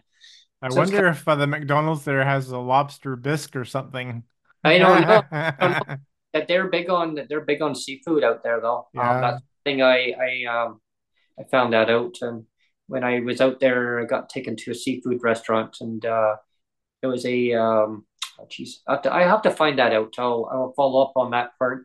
But it was a what do you call it? It was way on the waterways. Like there's 2 waterways that kind of meet each other, and it's like kind of a lookout tower. And anyway, we Mhm. went and had seafood there, and I'm not a big seafood person, in per se on certain things, but some people don't like fish. I mean, they have salmon there and just Mhm. sockeye. I mean, everything, right? And so I had just had fish and chips. They had escargot there, and no thanks. No, I had it once and it I was did like, too, and I had to use yeah. some. I had to use a drink to kind of wash it down. Let's put it that. And my Yeah. guess was that that were with us, and a family friend was not too impressed with me. Let's put it that way. Yeah. Yeah. But it comes down to personal preference, right? But I had a really good time. I enjoy the memories of it, and it's on my bucket list again. There's a few key areas that I'd love to go to. Ontario is definitely one of my go-to areas. When I say Ontario, like Southern Ontario for sure, Mhm. where Toronto, the GTA, and I want to go But if you're to. coming here to check out the LRTs, you're going to have to wait till 3 months in advance, buddy. Okay, I'll have to keep that in mind and communicate. I want to get to Yeah, Nova Scotia one day. I do. I want to go there too in Prince Edward Island, and Yeah. the trees out there are so tiny. They are so tiny. That's the first thing that stuck in my Mm. mind. And I said to Sonia about that too. And she goes, "What?" And I go, "Oh yeah. Well, it's you have to see it to actually understand." And I Mm. saw it. I was just so mesmerized looking out the window on the bus, going, "What happened? Huh? Mm. The trees out here are so tall out there." Yeah, well, yeah. Yeah. But the weather out there is so volatile compared to here. It reminds me of Prince Edward Island, reminds me of Victoria in a Mm. many Mhm. ways. Yeah. A lot of same characteristics of the weather. It can Yeah. change It very would quick. be. Yeah. Yeah. Yeah. Yeah. So a lot of similar things, but they get more violent weather out there than we do out here. Mhm. Because they get the eastern, they call it northeasterlies that come right up there. All the violent weather. If you like active weather, I guess the weatherman might probably like weather that. So, okay. Yeah. But yeah, so again, you'll get to the transportation stuff. One thing I did forget to mention though, for BC, well, I mean, I covered our main transportation network, but because as everyone knows about BC ferries, um, definitely they need to be running more frequent service. The ships are outdated. They need more newer ones built. Quite a fiasco when it comes to the reliability. You have to hope that they're running right. And yeah, lately they have been. They have one of the ships that are actually getting retrofitted, and they had an engine problem, so they had to send it into I guess to where the manufacturer was. So they'll be coming back eventually, and Well, definitely we used to have those fast ferries, and I know a lot of people hated those things because they thought, well, the fast ferry. because Oh, they weren't I regret. designed for the area really, like for our waterway, but they were great though. I mean, Yeah, I was on them a lot. I got to ride them a lot, and I actually really liked them, yeah. and That's they what I mean. were. really liked them because of how fast Yeah. they were. But They yeah, the waterways, yeah. I it, mean, it, unfortunately uh they sell them had to off. slow down. They had to slow down the ferry because it was sucking in logs and stuff like that because the Hmm. engines were too powerful. But aside from that very serious design flaw, and it was a design flaw, no doubt about it. But the ferries themselves were amazing, and personally, Hmm. I think it was criminal. It was criminal what Gordon Campbell he made it this big joke of like let's sell these ferries off for like pennies on the dollar. Yeah, firewood basically. Yeah, Yeah, like firewood. and it was just criminal what he did Yeah, because they those ferry like how many were there? There was like three of them built. Was it three? the It was three. catamarans. It was three, Yeah, right? The three catamarans, I and believe so. Yeah. they were beautiful, beautiful, beautiful ships. They could have serviced the Salt Spring Island. They could have Oh, serviced they could have all that. served. They could have done anything with them, you know, I mean, it was such short-sightedness just to Huge turn it in, investment.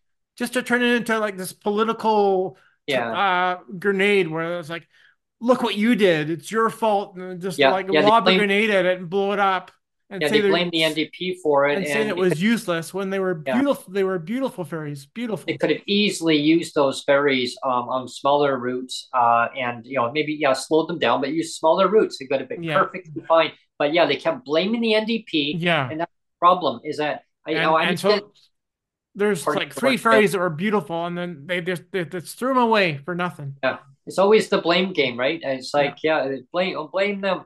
Yeah, I mean, Politicians huge don't investment. blame each other. What are you talking about, man? What's that? Yeah. Politicians blaming each other? Yeah, right. Doesn't Yeah. happen. Yeah. No, no, Bite your tongue. Bite your tongue. Politicians never do that. no, I no, no, promise never. I wasn't going to try to swear today, man. Yeah. Yeah. But No. You yeah, know, it, I'm still bitter. I understand that that there was a fatal flaw in them, that they weren't really built for our waterways. But mhm. you could have done anything. I mean, just to throw them away and say they're useless was not the right play. They could use them even also for tourism if they wanted to just Oh use them for yeah. tourism. And like, there's so many like sightseeing tours. They could have done so Oh much. yeah. They could have done anything with them, but they They A just could have lot. parked decided it to throw somewhere them. along the water and used it as housing. Yeah, yeah, Yeah. yeah, Yeah. exactly, Yeah. Like definitely. they were seriously beautiful, beautiful, beautiful ships. Like I mean, really a nice. ferry that normally I'll give you an example, or anyone watching this podcast or listening later on. So the catamarans, they were designed, as Neil mentioned, they were designed at for to be fast and efficient, and that's basically what they were. They were fast. They weren't efficient. They were fast, yes, and Yeah. granted. And but the fact is that what happens is that when they would come into docking, it would create such a rush of water, and A it was big wake. Yeah. yeah, and it would start eroding away some land masses around the docking areas, and it yeah definitely created a problem. So like the ferry routes in just for anyone watching or familiar with BC ferries, the main terminals. When I say main ones, servicing Vancouver or Greater Vancouver or Metro Vancouver, they changed the terminology, whichever. From Nanaimo over to Horseshoe Bay, which is West Vancouver. Okay, and if you keep going up from West Vancouver, Highway 99, you keep going north, you're going to go to Whistler, right? So people are going, oh, okay. So that's where he's talking about. Yeah. So that's one area. Now, the other area is Tsawwassen from Swartz Bay over to Tsawwassen. Swartz Bay, Victoria, they call it, okay, which is not in Victoria, but they call Victoria Swartz Bay, which is still a good an hour bus ride out of Victoria. So you still got to travel almost an hour just about to downtown Victoria. So those ferries, those catamarans, they actually serviced the main routes. Mainly, they serviced out of Nanaimo over to Horseshoe Bay. They would take about an hour and 35 minutes on the normal route on the ferry. But when they brought the catamarans in, it chopped off 35 minutes off that. Yeah. So it would only be an hour ride. So that you can imagine how fast it was going, right? You're Yeah. chopping up for 35 minutes. And they couldn't take as much cars, No. but they, like I said, they were still amazing ships. Hmm. Yeah. Very, very beautiful. And Yeah. now they have a new private company that actually provides service also from Nanaimo Harbor, not the BC Ferries terminal, but Nanaimo Harbor into downtown Vancouver. It's called Hello Ferries. Mm. Yeah. Or Hula, or is it Hula or Hula, Hulo, Hullo, Hulo Ferries. Okay. It's a fair, it's a private company, and they provide service right from the Nanaimo harbor. People are familiar with it. The port of Nanaimo. So what was that, Sonia? They're not wheelchair accessible. But they're not. Oh, Sonia said they're Oh, wheelchair accessible. However, I thought there was a discussion about them making that more accessible. Yeah, there was a lady that had taken the ferry and said it wasn't wheelchair accessible, but I think the company was that was early last year, and I think the company has now looked into that and made it more accessible. We'll have to do a follow up with that and check on that part. Thanks for maybe attention, they'll just have a little dinghy out back, and you put a and wheelchair on the little dinghy on hook the it out and then back. just pull it along on the behind in the dinghy. Well, it'd be a bumpy ride with the waves. You're on you'll think you're at the Peony or something. You'll think, wow, it's Yeah, right. just part of the admission here. Yeah. Anyway, if I'm getting from the port of Nanaimo all the way to downtown Vancouver, right where the it was at the what was that other one that goes from to North Vancouver, the C bus, the C bus terminal. That's where it comes in. So that's pretty Yeah. cool. Yeah. And really fast too. I think it only takes I think the same thing, an hour. They got the same type of catamarans. That's what they're Yeah. using there. They're using catamarans. Yeah. So like we could have kept ours, and Yeah. they could have kept Now, them in service. That would have been fine. they But could have sold them off to Hulu. yeah. Really. It, Or they could it was all a big a political power play from Gordon Campbell. He's like, thinks he's all like the best since sliced bread, and so he has to like show off that he's so much more intelligent than anybody else, and that just kind of pisses me off when politicians get like that. Yeah, and then of course now, as we now gear into 2024, guess what's this year? Magic thing is going to happen. I don't know how magic it is. I mean, I guess we'll find out what happens in October of 2024. And that is scheduled in October of 2024. I'll give you a hint. 60. I'll give you a hint in BC. What happens in October of 2024? I believe it's October 21st of 2024. Oh yeah. Well, I'll give you a hint, Dan. Who's the premier of British Columbia? I would love to say Doug Ford. Well, I guess we'll find. I guess we'll find out what's going to happen in October. I mean, that is the scheduled date for the election of what's going to happen. Yeah. Yeah, we have the provincial election in October of 2024. That's going to be interesting. That's going to be interesting. Well, yeah, I mean, because those are going to be some of the pressing issues because David Ebing didn't really win. He didn't really win the premiership. It was just kind of handed to him, right? It was what was that? I think it was just automatic because one of the other candidates got pushed out. Yeah, like he wasn't really voted in by the voters. Proclamation, I think, right? Yeah. It was just so it's going to be interesting because like I say, a lot of the pressing issues coming forward when the candidates ask when they do door knocking, or I'm in apartments, they can't door knock here, but if I do come across anyone, I'll be saying, like transportation, obviously, and as everyone knows, when I advocate, transportation is my number one biggie. I mean, housing is the 375 guy too. And I'll still say it's 375 because sure, it's 500, but not everybody got that. Not Yeah. everybody got that extra money. And yeah, there's a lot of things I love to advocate for. Definitely, transportation is my number one thing because people do need to get around from community to community. And once I tackle that part, yeah, join with my allies against the housing. The housing, I mean, allies, other advocates too, across this region, across this beautiful country that we call Canada. We need to get housing fixed. We need to get a control on on this. I call it an emergency, right? I know a lot of the critics and bureaucrats across the country that call it housing crisis. I call it an emergency. Let's treat it as it is. It's a state of emergency, and let's get this dealt with. Like no disabled person or senior or person on a fixed low income, people who are living at minimum wage, people who are in between like low income middle class. I mean, everyone's feeling the pinch. Yeah, I mean, I don't have the magic solution, and I don't pretend to have the magic solution because I don't. When it comes to how to fix this complete disaster that it is, it's been allowed to get out of control. And now it's like they're all pointing, all bureaucrats pointing fingers. Oh no, it's your fault, it's your fault. No, you did this. What I want to see happen is I want to make sure as a human right.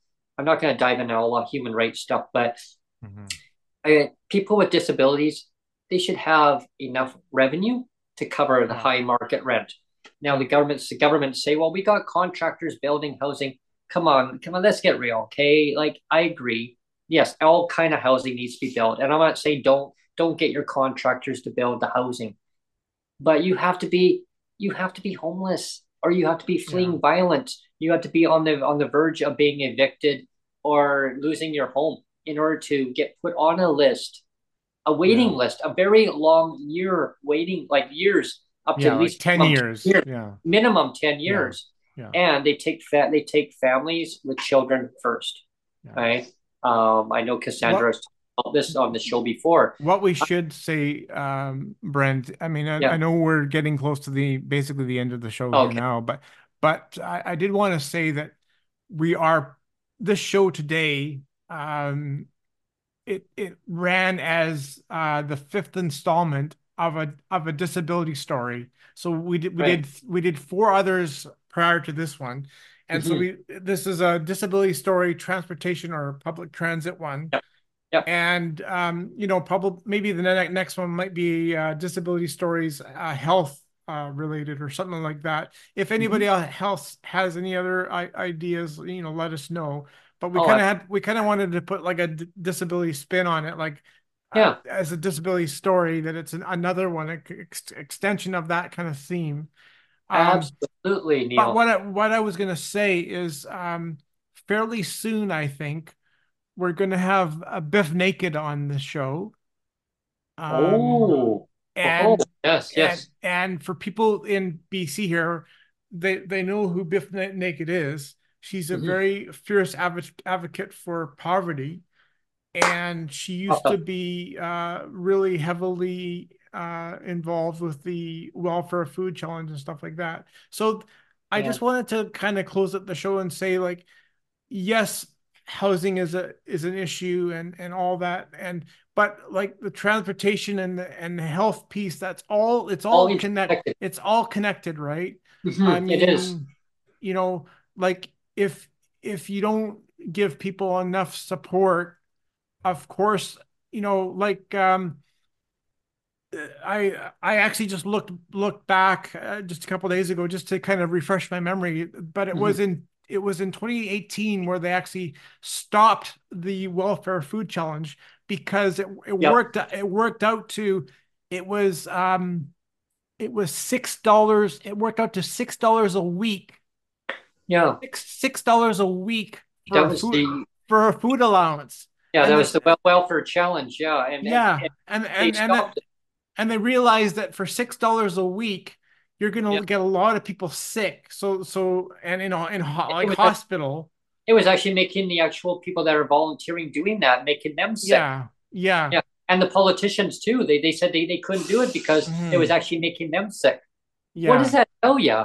I mean, that should tell you right there. It's like, If it's making the politicians sick, then yeah, we yeah, got a problem. like a $6 budget for a week is not much. I mean, you can, I mean, even like say $10 to $12 a day Oh, is it's bad enough. that's a lot, but we're talking $6 for a week. A week, that's, oh my gosh, I know, that's just I beyond. mean, I can't even imagine. That's I like, mean, it's disgusting.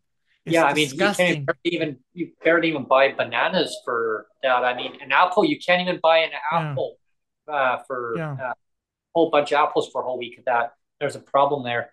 Yeah, there's definitely so much inequality, but don't worry. In 2025, we're getting a new state-of-the-art computer system. It's going to be amazing. It's going to handle huge payouts, apparently. Yeah, it's going to be just magic, apparently. But Mhm. I mean, I don't know. My pink unicorn behind me, something tells me different. I think I it. don't know. I think it's grinning at you, Brent. Grinning at me, it's It's saying, grinning at right? you. It's saying, we've heard this before. Yeah, Are you kidding me? Oh, yeah. I don't know. Maybe, hey, It's a, we it's could a be. very it's a very smug grin, Brent. Very Yeah, it's smug saying, grin. well, maybe. I think it's Yeah. saying, Brent, stop your shit. There's only so many of us, eh, buddy? That's right. Yeah, yeah. So people watching today are like, hey, he got off topic. I thought it was about transportation, but exactly, it's about housing, transportation, health, you name it. Exactly, Neil, what you Yeah. mentioned. Like you were bang on that because it's all interconnected. If you don't have your health, well, how are you going to have your transportation if you don't have your transportation? How do you get to the hospital? How do you see your doctor? Mhm. Okay, and then if you don't have your food insecurity, how do you have all your food and everything all interconnected with each other? Like you need your And is transportation. it healthy to stay in your house all day? To be locked Exactly. away in your house all day because you can't get out to a bus or a Yeah, and taxi or what if your place is infested with whatever? What if you got Mhm. mold, mildew? I mean, Yeah. what if you can't? It's uninhabitable. Well, then the government says, "Oh well, if it's uninhabitable. Well, now you can And get put on a waiting list. Oh, and you what want if you're housing, trying to live off of $6 a week yeah, in a food allowance? $6 a week. right." And your diet doesn't even support that. What if you've got a And different again, diet? let's remind people this was back in 2018. Mm-hmm. It was so you can Mm-hmm. imagine what it would be now. 6 years later. 6 years Oh, later, oh, like what is it now? If it was $6 a week back then, oh my God. what is it With now? inflation, oh geez, like you're probably looking at maybe $2 a week. Yeah, I don't know, I don't know, but two or three, maybe three. it's stupidly low though. I know, and Yeah. I'm looking forward to having Biff on. Well, we And dive. we should say again, like this does not fall at the feet of food banks. I'm No, sorry, it it does doesn't fall. not fall at the feet of food banks. It falls at the feet of government to do the right thing and give people enough freaking money for food. You know, like When you have to do that. It's not the responsibility of food banks to pay right for everything. It's not. when we had in British Columbia, I know it's very unfortunate, and because in Ontario they should have had they had the same supplement, and I still look back at that, and I was livid when I found out that Ontario was not given the same supplement, or maybe they were. Maybe Doug Ford decided to hold back on it and not give the money out. Something tells me that yeah, Doug, I I hope think he that you did did. hold back I think actually. you did, bud. I think Yeah. you held back. But Mhm. BC, they gave $300. Let's just see how this improves people's well-being during when we had with COVID. But everything came to a complete grinding halt across the whole world. Okay. So, but BC, they gave $300 and they said they were going to do it in increments. They're going to see how it goes, see if we need to keep extending it. And they kept extending it, extending it. Well, what happens when you give people more income? They say, oh, well, this is now, I guess this is what my check is now. Okay, going forward. But then the government said, well, it's not going to be permanent. And they made sure it was very well clear, documented that it wasn't going to be permanent at the beginning. But as time went on, they kept it going for 9 months, 9 months. And that was in 2020. Okay. They started that supplement going. Closer to the end, the government said we're going to start phasing it down. We're going to then eliminate it right off. Well, the disability advocates and people with disabilities who it directly the money went to, and also the advocates. I mean, other advocacy groups stood up, with the disabled people in BC and said, well, wait a minute, hang on. And I know because we actually were part of a campaign back then. Sonia and myself were part of the $300 to live campaign. We joined forces with them. And we got the media. Media came out. The media got tipped off. Hey, wait a minute, what's going on here? So they contacted us and said, what would happen if the government took away the $300? Actually, hang on. Let me just pause that for a sec. First of all, the government came out, the media came out and said, it recorded us right in the middle of COVID. They had this neat because they had this long microphone. It was like stretched way out there. And the guy was in the parking lot. We're standing here, this long microphone, and it came up close and says, tell me, when do you want the government to implement this in? Sonia said, well, now. I mean, it affects people's lives now. I mean, how about you, sir? Well, I would hate to see if they don't put it in now, how it really affect people's lives going forward. People are suffering now. My gosh, I said, right, you're right, Sonia. I mean, so guess what? The government acted on, other recommendations from other people. They put the money in. Fast forward. This is where I said paused. So fast forward. It got closer to the end, and the media came out and said as a follow-up story. They said, would you like us to do a follow-up story with you? Because we would like to do that. I said, oh, for sure. I said, we just moved into a brand new condominium. I mean, apartment building, but it's still a condominium. I mean, they could be flipped over. I mean, as people know, apartment buildings can be switched back and forth. Okay. So when the construction people built it, we saw it getting built. We thought, wow, wouldn't it be nice to live in that nice place? I said, so that's all you said. I go, yeah, I don't think it's going to happen. I mean, the government's not going to give us enough money to live on. I mean, are you kidding me? Why would they want to do the right thing, allow us to live in that nice place? Okay, well, she goes, well, I don't know, we got the $300. I go, right, we got $300 each. I go, I mean, technically we could theoretically live in there. And so I said, well, I guess the only way to really know that, I said, the government's not going to tell us if they're going to keep it going. I said, of course, I still remember saying that to Sonia, right? Do you remember me saying, I go, they should do the right thing. And Sonia goes, well, yeah, they should do the right thing and keep it going. And so I said, well, let's go to the ministry's office. They'll know, right? So I went down to the ministry's office and I said, well, here's an intent. They call it intent to rent form. You have to basically prove that is where you're going to be renting. And the government now will give you, you have to say what the address is and then say, do you need a damage deposit? Yes or no. It'll say yes or no. If you don't need it, you just tick off no. And then they'll give you, they'll just make sure that they'll give you your check going to that address. If you need that damage deposit, they will issue the damage deposit out to your landlord, and they'll take off $20 a month there going forward off your check until that amount is fully repaid. Yeah. So at one time, the government used to actually give out damage deposits way back in the 1990s. They stopped doing that because, unfortunately, there was some bad actors who took advantage of the system, and they would just go and cash the check, and they wouldn't give it to the landlord. They would just go and use that money. So it's like the bad apple in the class. One person causes the problem. Guess what? The whole class has to stay after because of one person, right? So that's how it happens now. But I can understand. I can justify to understand the concept of it. But like where they can now take $20 off until it's fully repaid. You don't have to pay it all at once, which is good. Okay, I understand that part.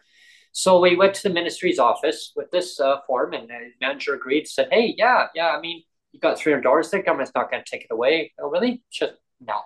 Yeah, and that came from the apartment manager. She goes, they would not do that, Brent. Don't worry about it. Like, we can rent to you, no problem. You guys pay your rent on time. Because she checked our references and everything, and we already knew. And she goes, I just need the damage deposit. I'm like, okay. She goes, yeah, you guys are green light. You're good to go. I go, awesome. She goes, yeah, so congratulations. We just need the money. So we just get the ministry to see what they say. And so I go there, and she goes, oh, yeah, Brent, don't sweat it. Don't sweat it. This is, going forward, so Sonia, like you guys don't sweat this. Like they're not going to take the money away. They're gonna continue it on because it's bettering people's lives, right? You could buy nutritional food. You can pay the higher rent. You can buy all the food you need. You don't have to go to a food bank. You can go and buy the food that you need. I go, yeah, we can make a go of this. And I remember John Horgan, the premier at the time, you guys.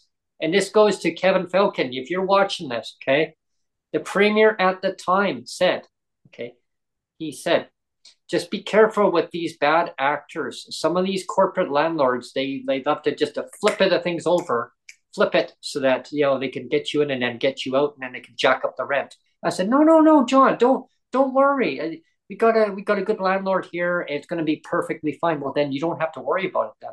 Just be careful because you got some shady landlords out there that will take advantage. I go, no, we can make a go of this because we got the $300. He goes, well, hang on, hang on. Yeah, I'll keep advocating to make sure that it stays going forward. Mm-hmm. He said, I'll keep advocating, but I can only do so much. And what happened was they took away 50% of it, but they gave back 175 of it. Mm-hmm. The next following year, there was nothing in the budget. Last year in 2023, $125 increase. So 175 plus 125 is the $300. But that's you had to skip a year. But you had to skip a year though. You had to skip a year. Yeah. But here quietly we'll give you the 125. Oh, but it didn't go to everybody. So even the ones that were in BC housing didn't get that 125. How is that? Because during COVID they got the whole amount. See, playing disabled against disabled. Stop that. That's not working. Yeah. Missed opportunity. And I said to the last guest that we had on, Carla, I mentioned the same thing. I said, the missed opportunity, it should have went to everybody, right? It should have gone to everybody. So going forward, I'm going to be pushing for this. And Linda, she's one of our normal, regular people that jump into our chat, our online chat when we're going live here. Mm-hmm. She says that she's going to keep pushing for the $300 to be brought back in. Because technically, the $300 is not been brought back as a full amount. Yeah. So BC government, if you quietly particularly because the cost of living is... The cost of living, because they didn't really... Now. Because they said in the BC budget when they came out 2 years ago, we're gonna increase the rates by $175. Mm-hmm. Well, they didn't say part of it was COVID supplement, and they didn't say the 125 was part of the COVID supplement. Mm-hmm. Playing that word game, the shell game. Yeah. If they were to say, well, you know what, here's the $300, and I guess the long story short is to kind of summarize this is if they would have just kept that going when organizations like tons of organizations in British Columbia, advocates, and they asked us too, how would this affect your life if we got taken away? Sonia goes, well, you would have to move. I said, yeah, we would have to abandon this place. We'd have to move. I don't know where. And guess what happened? We're in Victoria. Yeah. So fast forward. Did we want to be here? No, I loved coming here to Victoria to visit it. I love this city. It's beautiful to come to see. But yeah, I mean, home is in the Fraser Valley. Home is where I know. And, it doesn't matter who's in government. They all had the same theme. Well, a person should not have to live where they don't want to live. They should be able to live where they want. Mm-hmm. Okay, well, make that happen. Give people a decent... And we're not asking for, I'm not asking for gold. Like the ritzy apartment that's dripping in with gold or whatever. We're just asking around it. We're just asking for basic, a safe place I can call home, and that I can pay the landlord, and just say, hey, you know what, this is my home, and have a safe place I can call home where I have accessible transit around. Everything's in walking distance, or a short bus ride away. I mean, can't have everything right around, but but you're not spending an hour to go to the superstore from here. I mean, really? Like, wow. Like, again, things can be fixed, and we'll be diving into the disability stories. I believe the next one I'd love to do, Neil, I think we'll make a go of this, is health. I would like to see that next one being health. So if anyone watching this right now, you want to come on and talk about health, disability stories regarding health, and if it's wraparound of other things that are related to it, like what I'm talking about, if it's about transportation, if it's, but the theme would be about health. But if it's other things like it's nutritional supplements that you're not having this because it's affecting your health, the transportation not being able to get to because of your health, anything that's, connecting to that main theme, definitely reach out to us. We'd love to have you on. Yeah, and again, we have Next Monday. That's next we Monday. have your email, at least your email for sure, at the bottom of every video. So it'll be there at the bottom of the video, and then we also have ways of contacting us. If you go to my website, which is daddybentlakes.com, on the media page, there's a way to submit show ideas there, or if you want to be a guest. So there's lots of ways to get in touch with us. So if anybody has any ideas, our ears and our door is always open for ideas, sure. And for people that want to become a guest. We'd love to have you on. So yeah, most definitely. That's what it's about. It's all about talking about lived experience, your story, your disability story, what you go through on a day-to-day basis. How does different issues across this country affect your life? Political decisions, right? How can things change? I mean, what would you like to see change too, right? And what would you like to see changed? What action do you want to see? Like, how do you see things to be changed, right? Your suggestions, your ideas, and we can pass it on. Yeah, and pass it on to your local MLA, your local MP, your MPP, your mayor, your city council. Talk to them at ground level. Let them know how impacts within your community, how things change, or how it's affecting your life.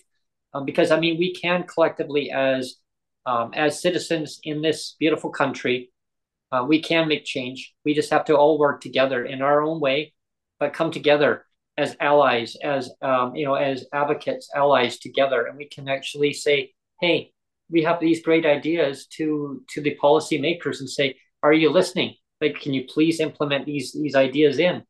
Because it can be done. I mean, nobody should be stranded in a community of not having the reliable transportation. Nobody should be stranded on not having their health care met, and or waiting times, wait lists in an emergency.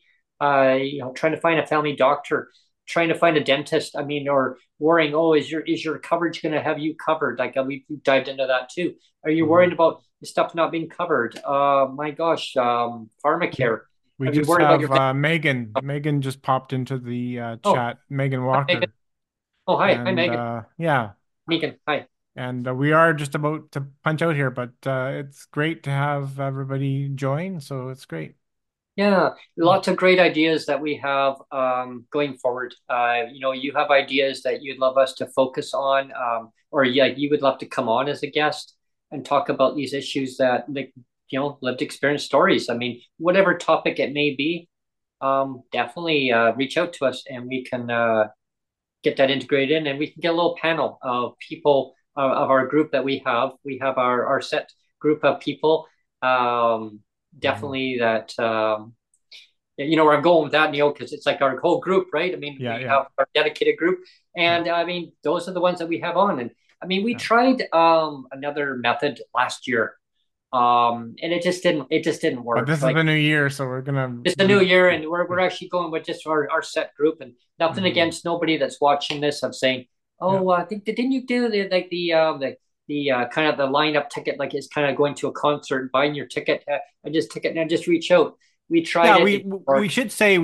We should qualify that and say that we still, the idea behind it is that we still want to reach out to so-called experts, so like, for example, on today's show, I think you did try to reach out to Eric, your transit guy, guru. He was one that we reached out to.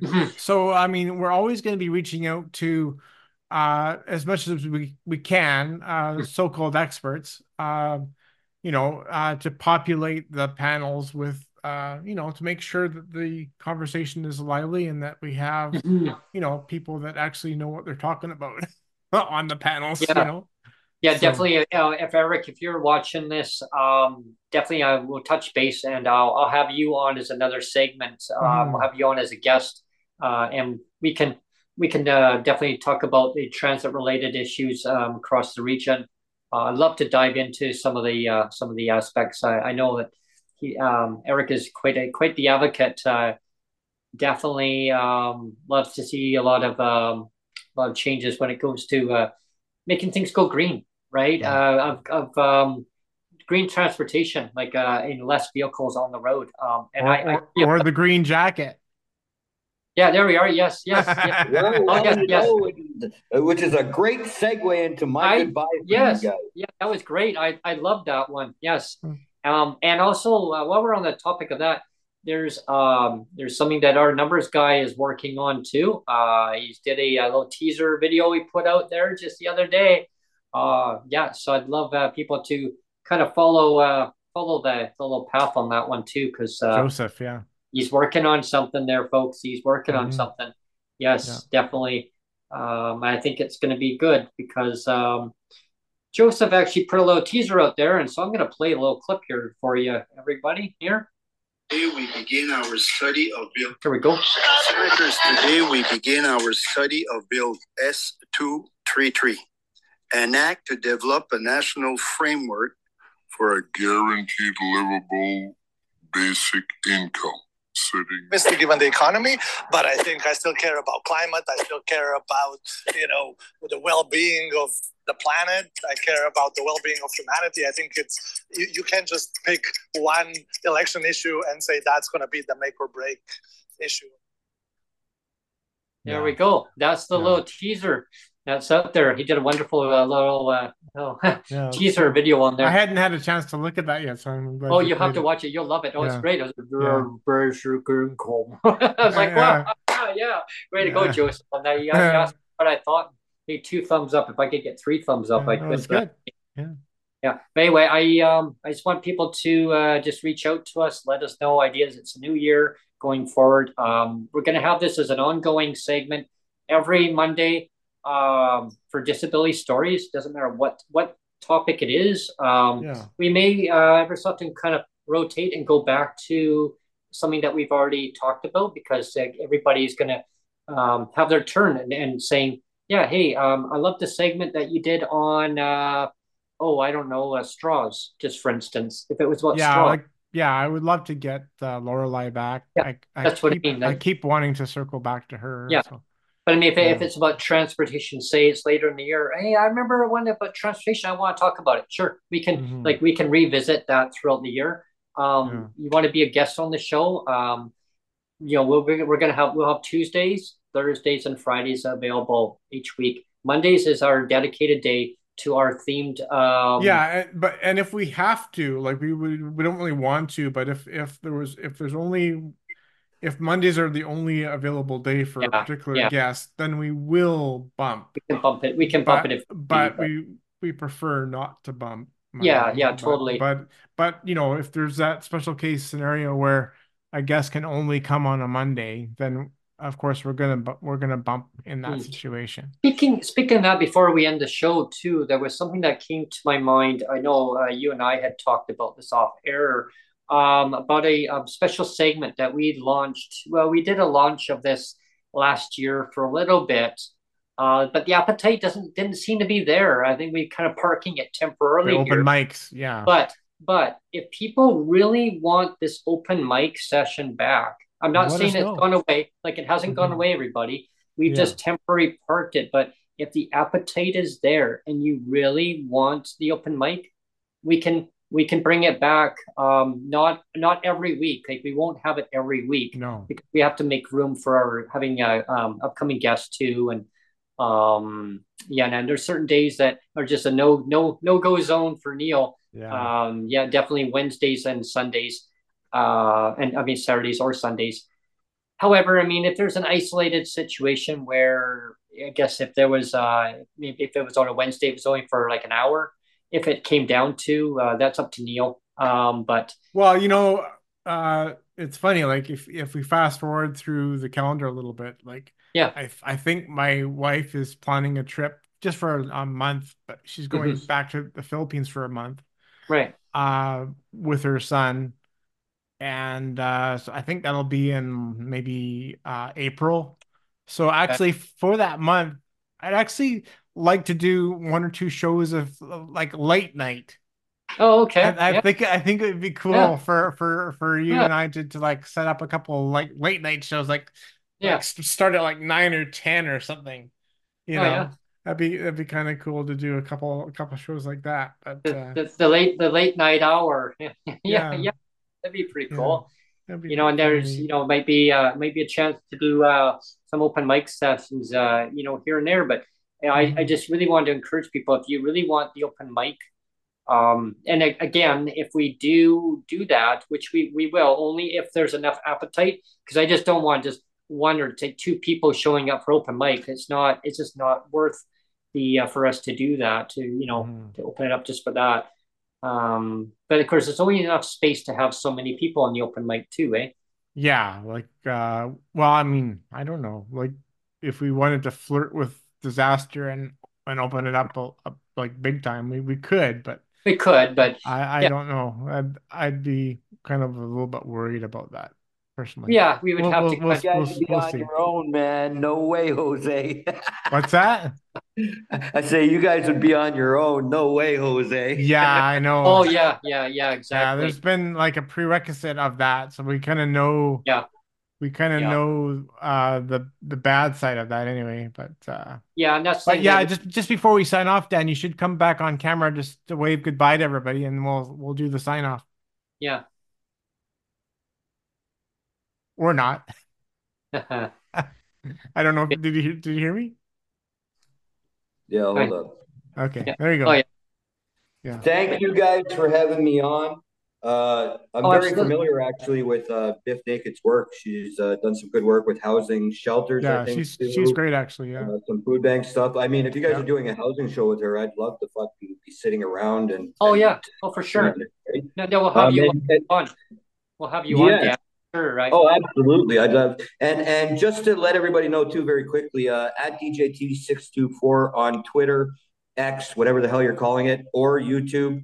It's been brought to my attention lately that a couple of accounts have popped up that aren't me. So I'm just letting everybody know that those are absolutely the only accounts I use. And in closing, just to quote a wise person, right? I've decided that, like, going into 2024, I'm not dealing with this bullshit anymore on the side, right? So I've come to this saying that I've heard before, and it's I love myself today, not like yesterday. I'm cool. I'm calm. I'm gonna be okay. And I don't know if Brent can tell by the way he's smiling there. That's Yeah. actually lyrics to Biff Naked's song. So Oh, let's there you rock go. and roll in 2024 and get shit done. And thanks again, guys. Yeah. But hey, Dan, just before you sign off here is the reason I reached out to Neil about Biff Naked, because recently there's a local news station that we have on the island here. It's a Czech News, and they actually had Biff Naked on earlier in the year, and they did a kind of they did a recap of who they had on as previous guests, and they did a clip, and they had Biff Naked on there. She was on the Linda Steele and Jody Vance show, and it was awesome. And then she came on and she started talking about the welfare rates, welfare challenge. And I thought, first thing, I was watching that on the one segment when she was on, they did a recap of it. I thought, wow, hang on, I want to get her on here. And I was in communication with her before, but she got tied up with a lot of other stuff, going on with media and other, as a lot of celebrities, they get very busy, right? And so But I love that she turns her celebrity into, like, that she uses it in a productive way. She's a really cool person. You love to see that. You love to see that. Yeah, she's a very cool, genuine, down to earth person who gets it. Like, and I know she's quite a fierce advocate when it comes to for people's well being, right? Her well being. I mean, it's just seeing what the welfare food challenge was and seeing the rates need to be increased. I mean, and again, well, and then the government knows. That's the thing, Dan, and everybody watching this, and Neil. I mean, The government knows the right thing, but for some reason, they just seem to be stuck with that status quo. But it's not working, folks. It's not working. Do you remember that? Do you remember the whole thing in BC here? When was it? When it was minimum wage? $6 sucks. Remember that? Yeah. $6 sucks. And now, like, imagine taking that to the food challenge. That $6 a week sucks too. Yeah, You know, I remember for food. I did the $8 an hour. It was a video that I did. Actually, it was the minimum wage was $8 an hour, and I was making at the time I was making 10 something an hour. I was one of the senior employees at the time. So when I was making that, and then there was the $10 an hour, it was a campaign, and I was on this campaign to raise the minimum wage up to $10 an hour. Mm-hmm. Yeah. If you look on YouTube, you'll find it. It was called $10 now. I actually have watched that already. Yeah, But I remember with the $6 thing, it was introduced as a training wage, and then what they would do is they would just hire somebody for, I think it was 2 months, and then they would fire them and then bring somebody else in for another 2 months, and they would just recycle people over, keep them at the $6 for infinity. Yeah. Well, there was a training wage, right? That was just terrible. Peter totter wage. It's like if people are doing the job, just pay them a decent wage. And when I did that campaign, Jim Sinclair, he was the president of the BC Federation of Labor. I tell you, talk about a feisty guy. Yeah. And I met there, and I remember coming down to the seaplane, and my roommate at the time, which is a good friend of Sonia's and myself, she said, "Well, where do I park my car?" Well, don't worry about that. We'll pay for it. What? We'll pay for it. They paid for her parking to park there all day at the seaplane. And so it told us exactly where to park. He showed up there and he says, "Hi, I'm Jim Sinclair." I'm like, "Oh my gosh." I met the guy in person. I go, "So how do we get there? Where are we going?" "Well, we're going to be going to Victoria." "Okay, we're taking BC ferries." "No, we're not taking BC ferries. That's why you're parking here at the seaplane." "Seaplane? I've never taken a seaplane in my life." "Well, sir, yeah, you're going to be taking the seaplane because that's how we're going to get there, and we'll be there in a half hour." "Half an hour?" "Oh yeah." Yeah. You're not scared of a flight of heights? I took a seaplane once. It was cool. I cool. did. I took it. I was just like, "Oh my!" And the whole plane sitting sideways. Landing like, on waters. It's the most coolest thing ever. It's like, yeah, it was quite neat. But so we got flown over to the BC legislature, and that's where the advocacy really took off. At the time, I said, "Well, where's Gordo?" I got to meet all the MLAs at the time from all the political parties that were there. And first thing I said, Carol James was there. And she says, "Hi, I'm Carol James." She said, "Yeah, I've been following you." She says, "Thank you so much for all your advocacy." And never knew that she would actually, going forward, she was the finance minister over time. Yeah. So, I got to know all the MLAs. All you could eat. It was like a buffet. Wow, if I was hungry. But anyway, long story short is I said, first thing, and Jim Sinclair says, "Brent," like that. I go, "Where's Gordo?" I looked around. "Where's Gordo?" "Gordon Campbell couldn't be here today." I go, "What?" "Well, I took time off out of my time. Why couldn't he do it?" It was just not in the cards today. Unfortunately, he had a meeting to be in. I said, "How convenient." Convenient. How convenient. Yeah, right. So anyway, I got to speak in front of all the media. Imagine that, all these microphones stuck in your face, and I had a big camera and going live right on air, big these shining lights from a distance, and Keith Baldry standing in the corner taking little notes. Yeah. It was funny because I vaguely remember now. Zussman, he was over there too. A lot of the reporters were all around there. And they said, "Just be yourself, Brent. Just be yourself." Yeah. So I said, "Yeah." I just said how it was. Yeah, so. Well, you can be yourself, but we got to get off air now, Brent. Yeah. Thank you, everyone, for tuning in. You take care. Yeah. It was a good show. Thanks, Yes. Dan, for showing up. Thanks, Dan.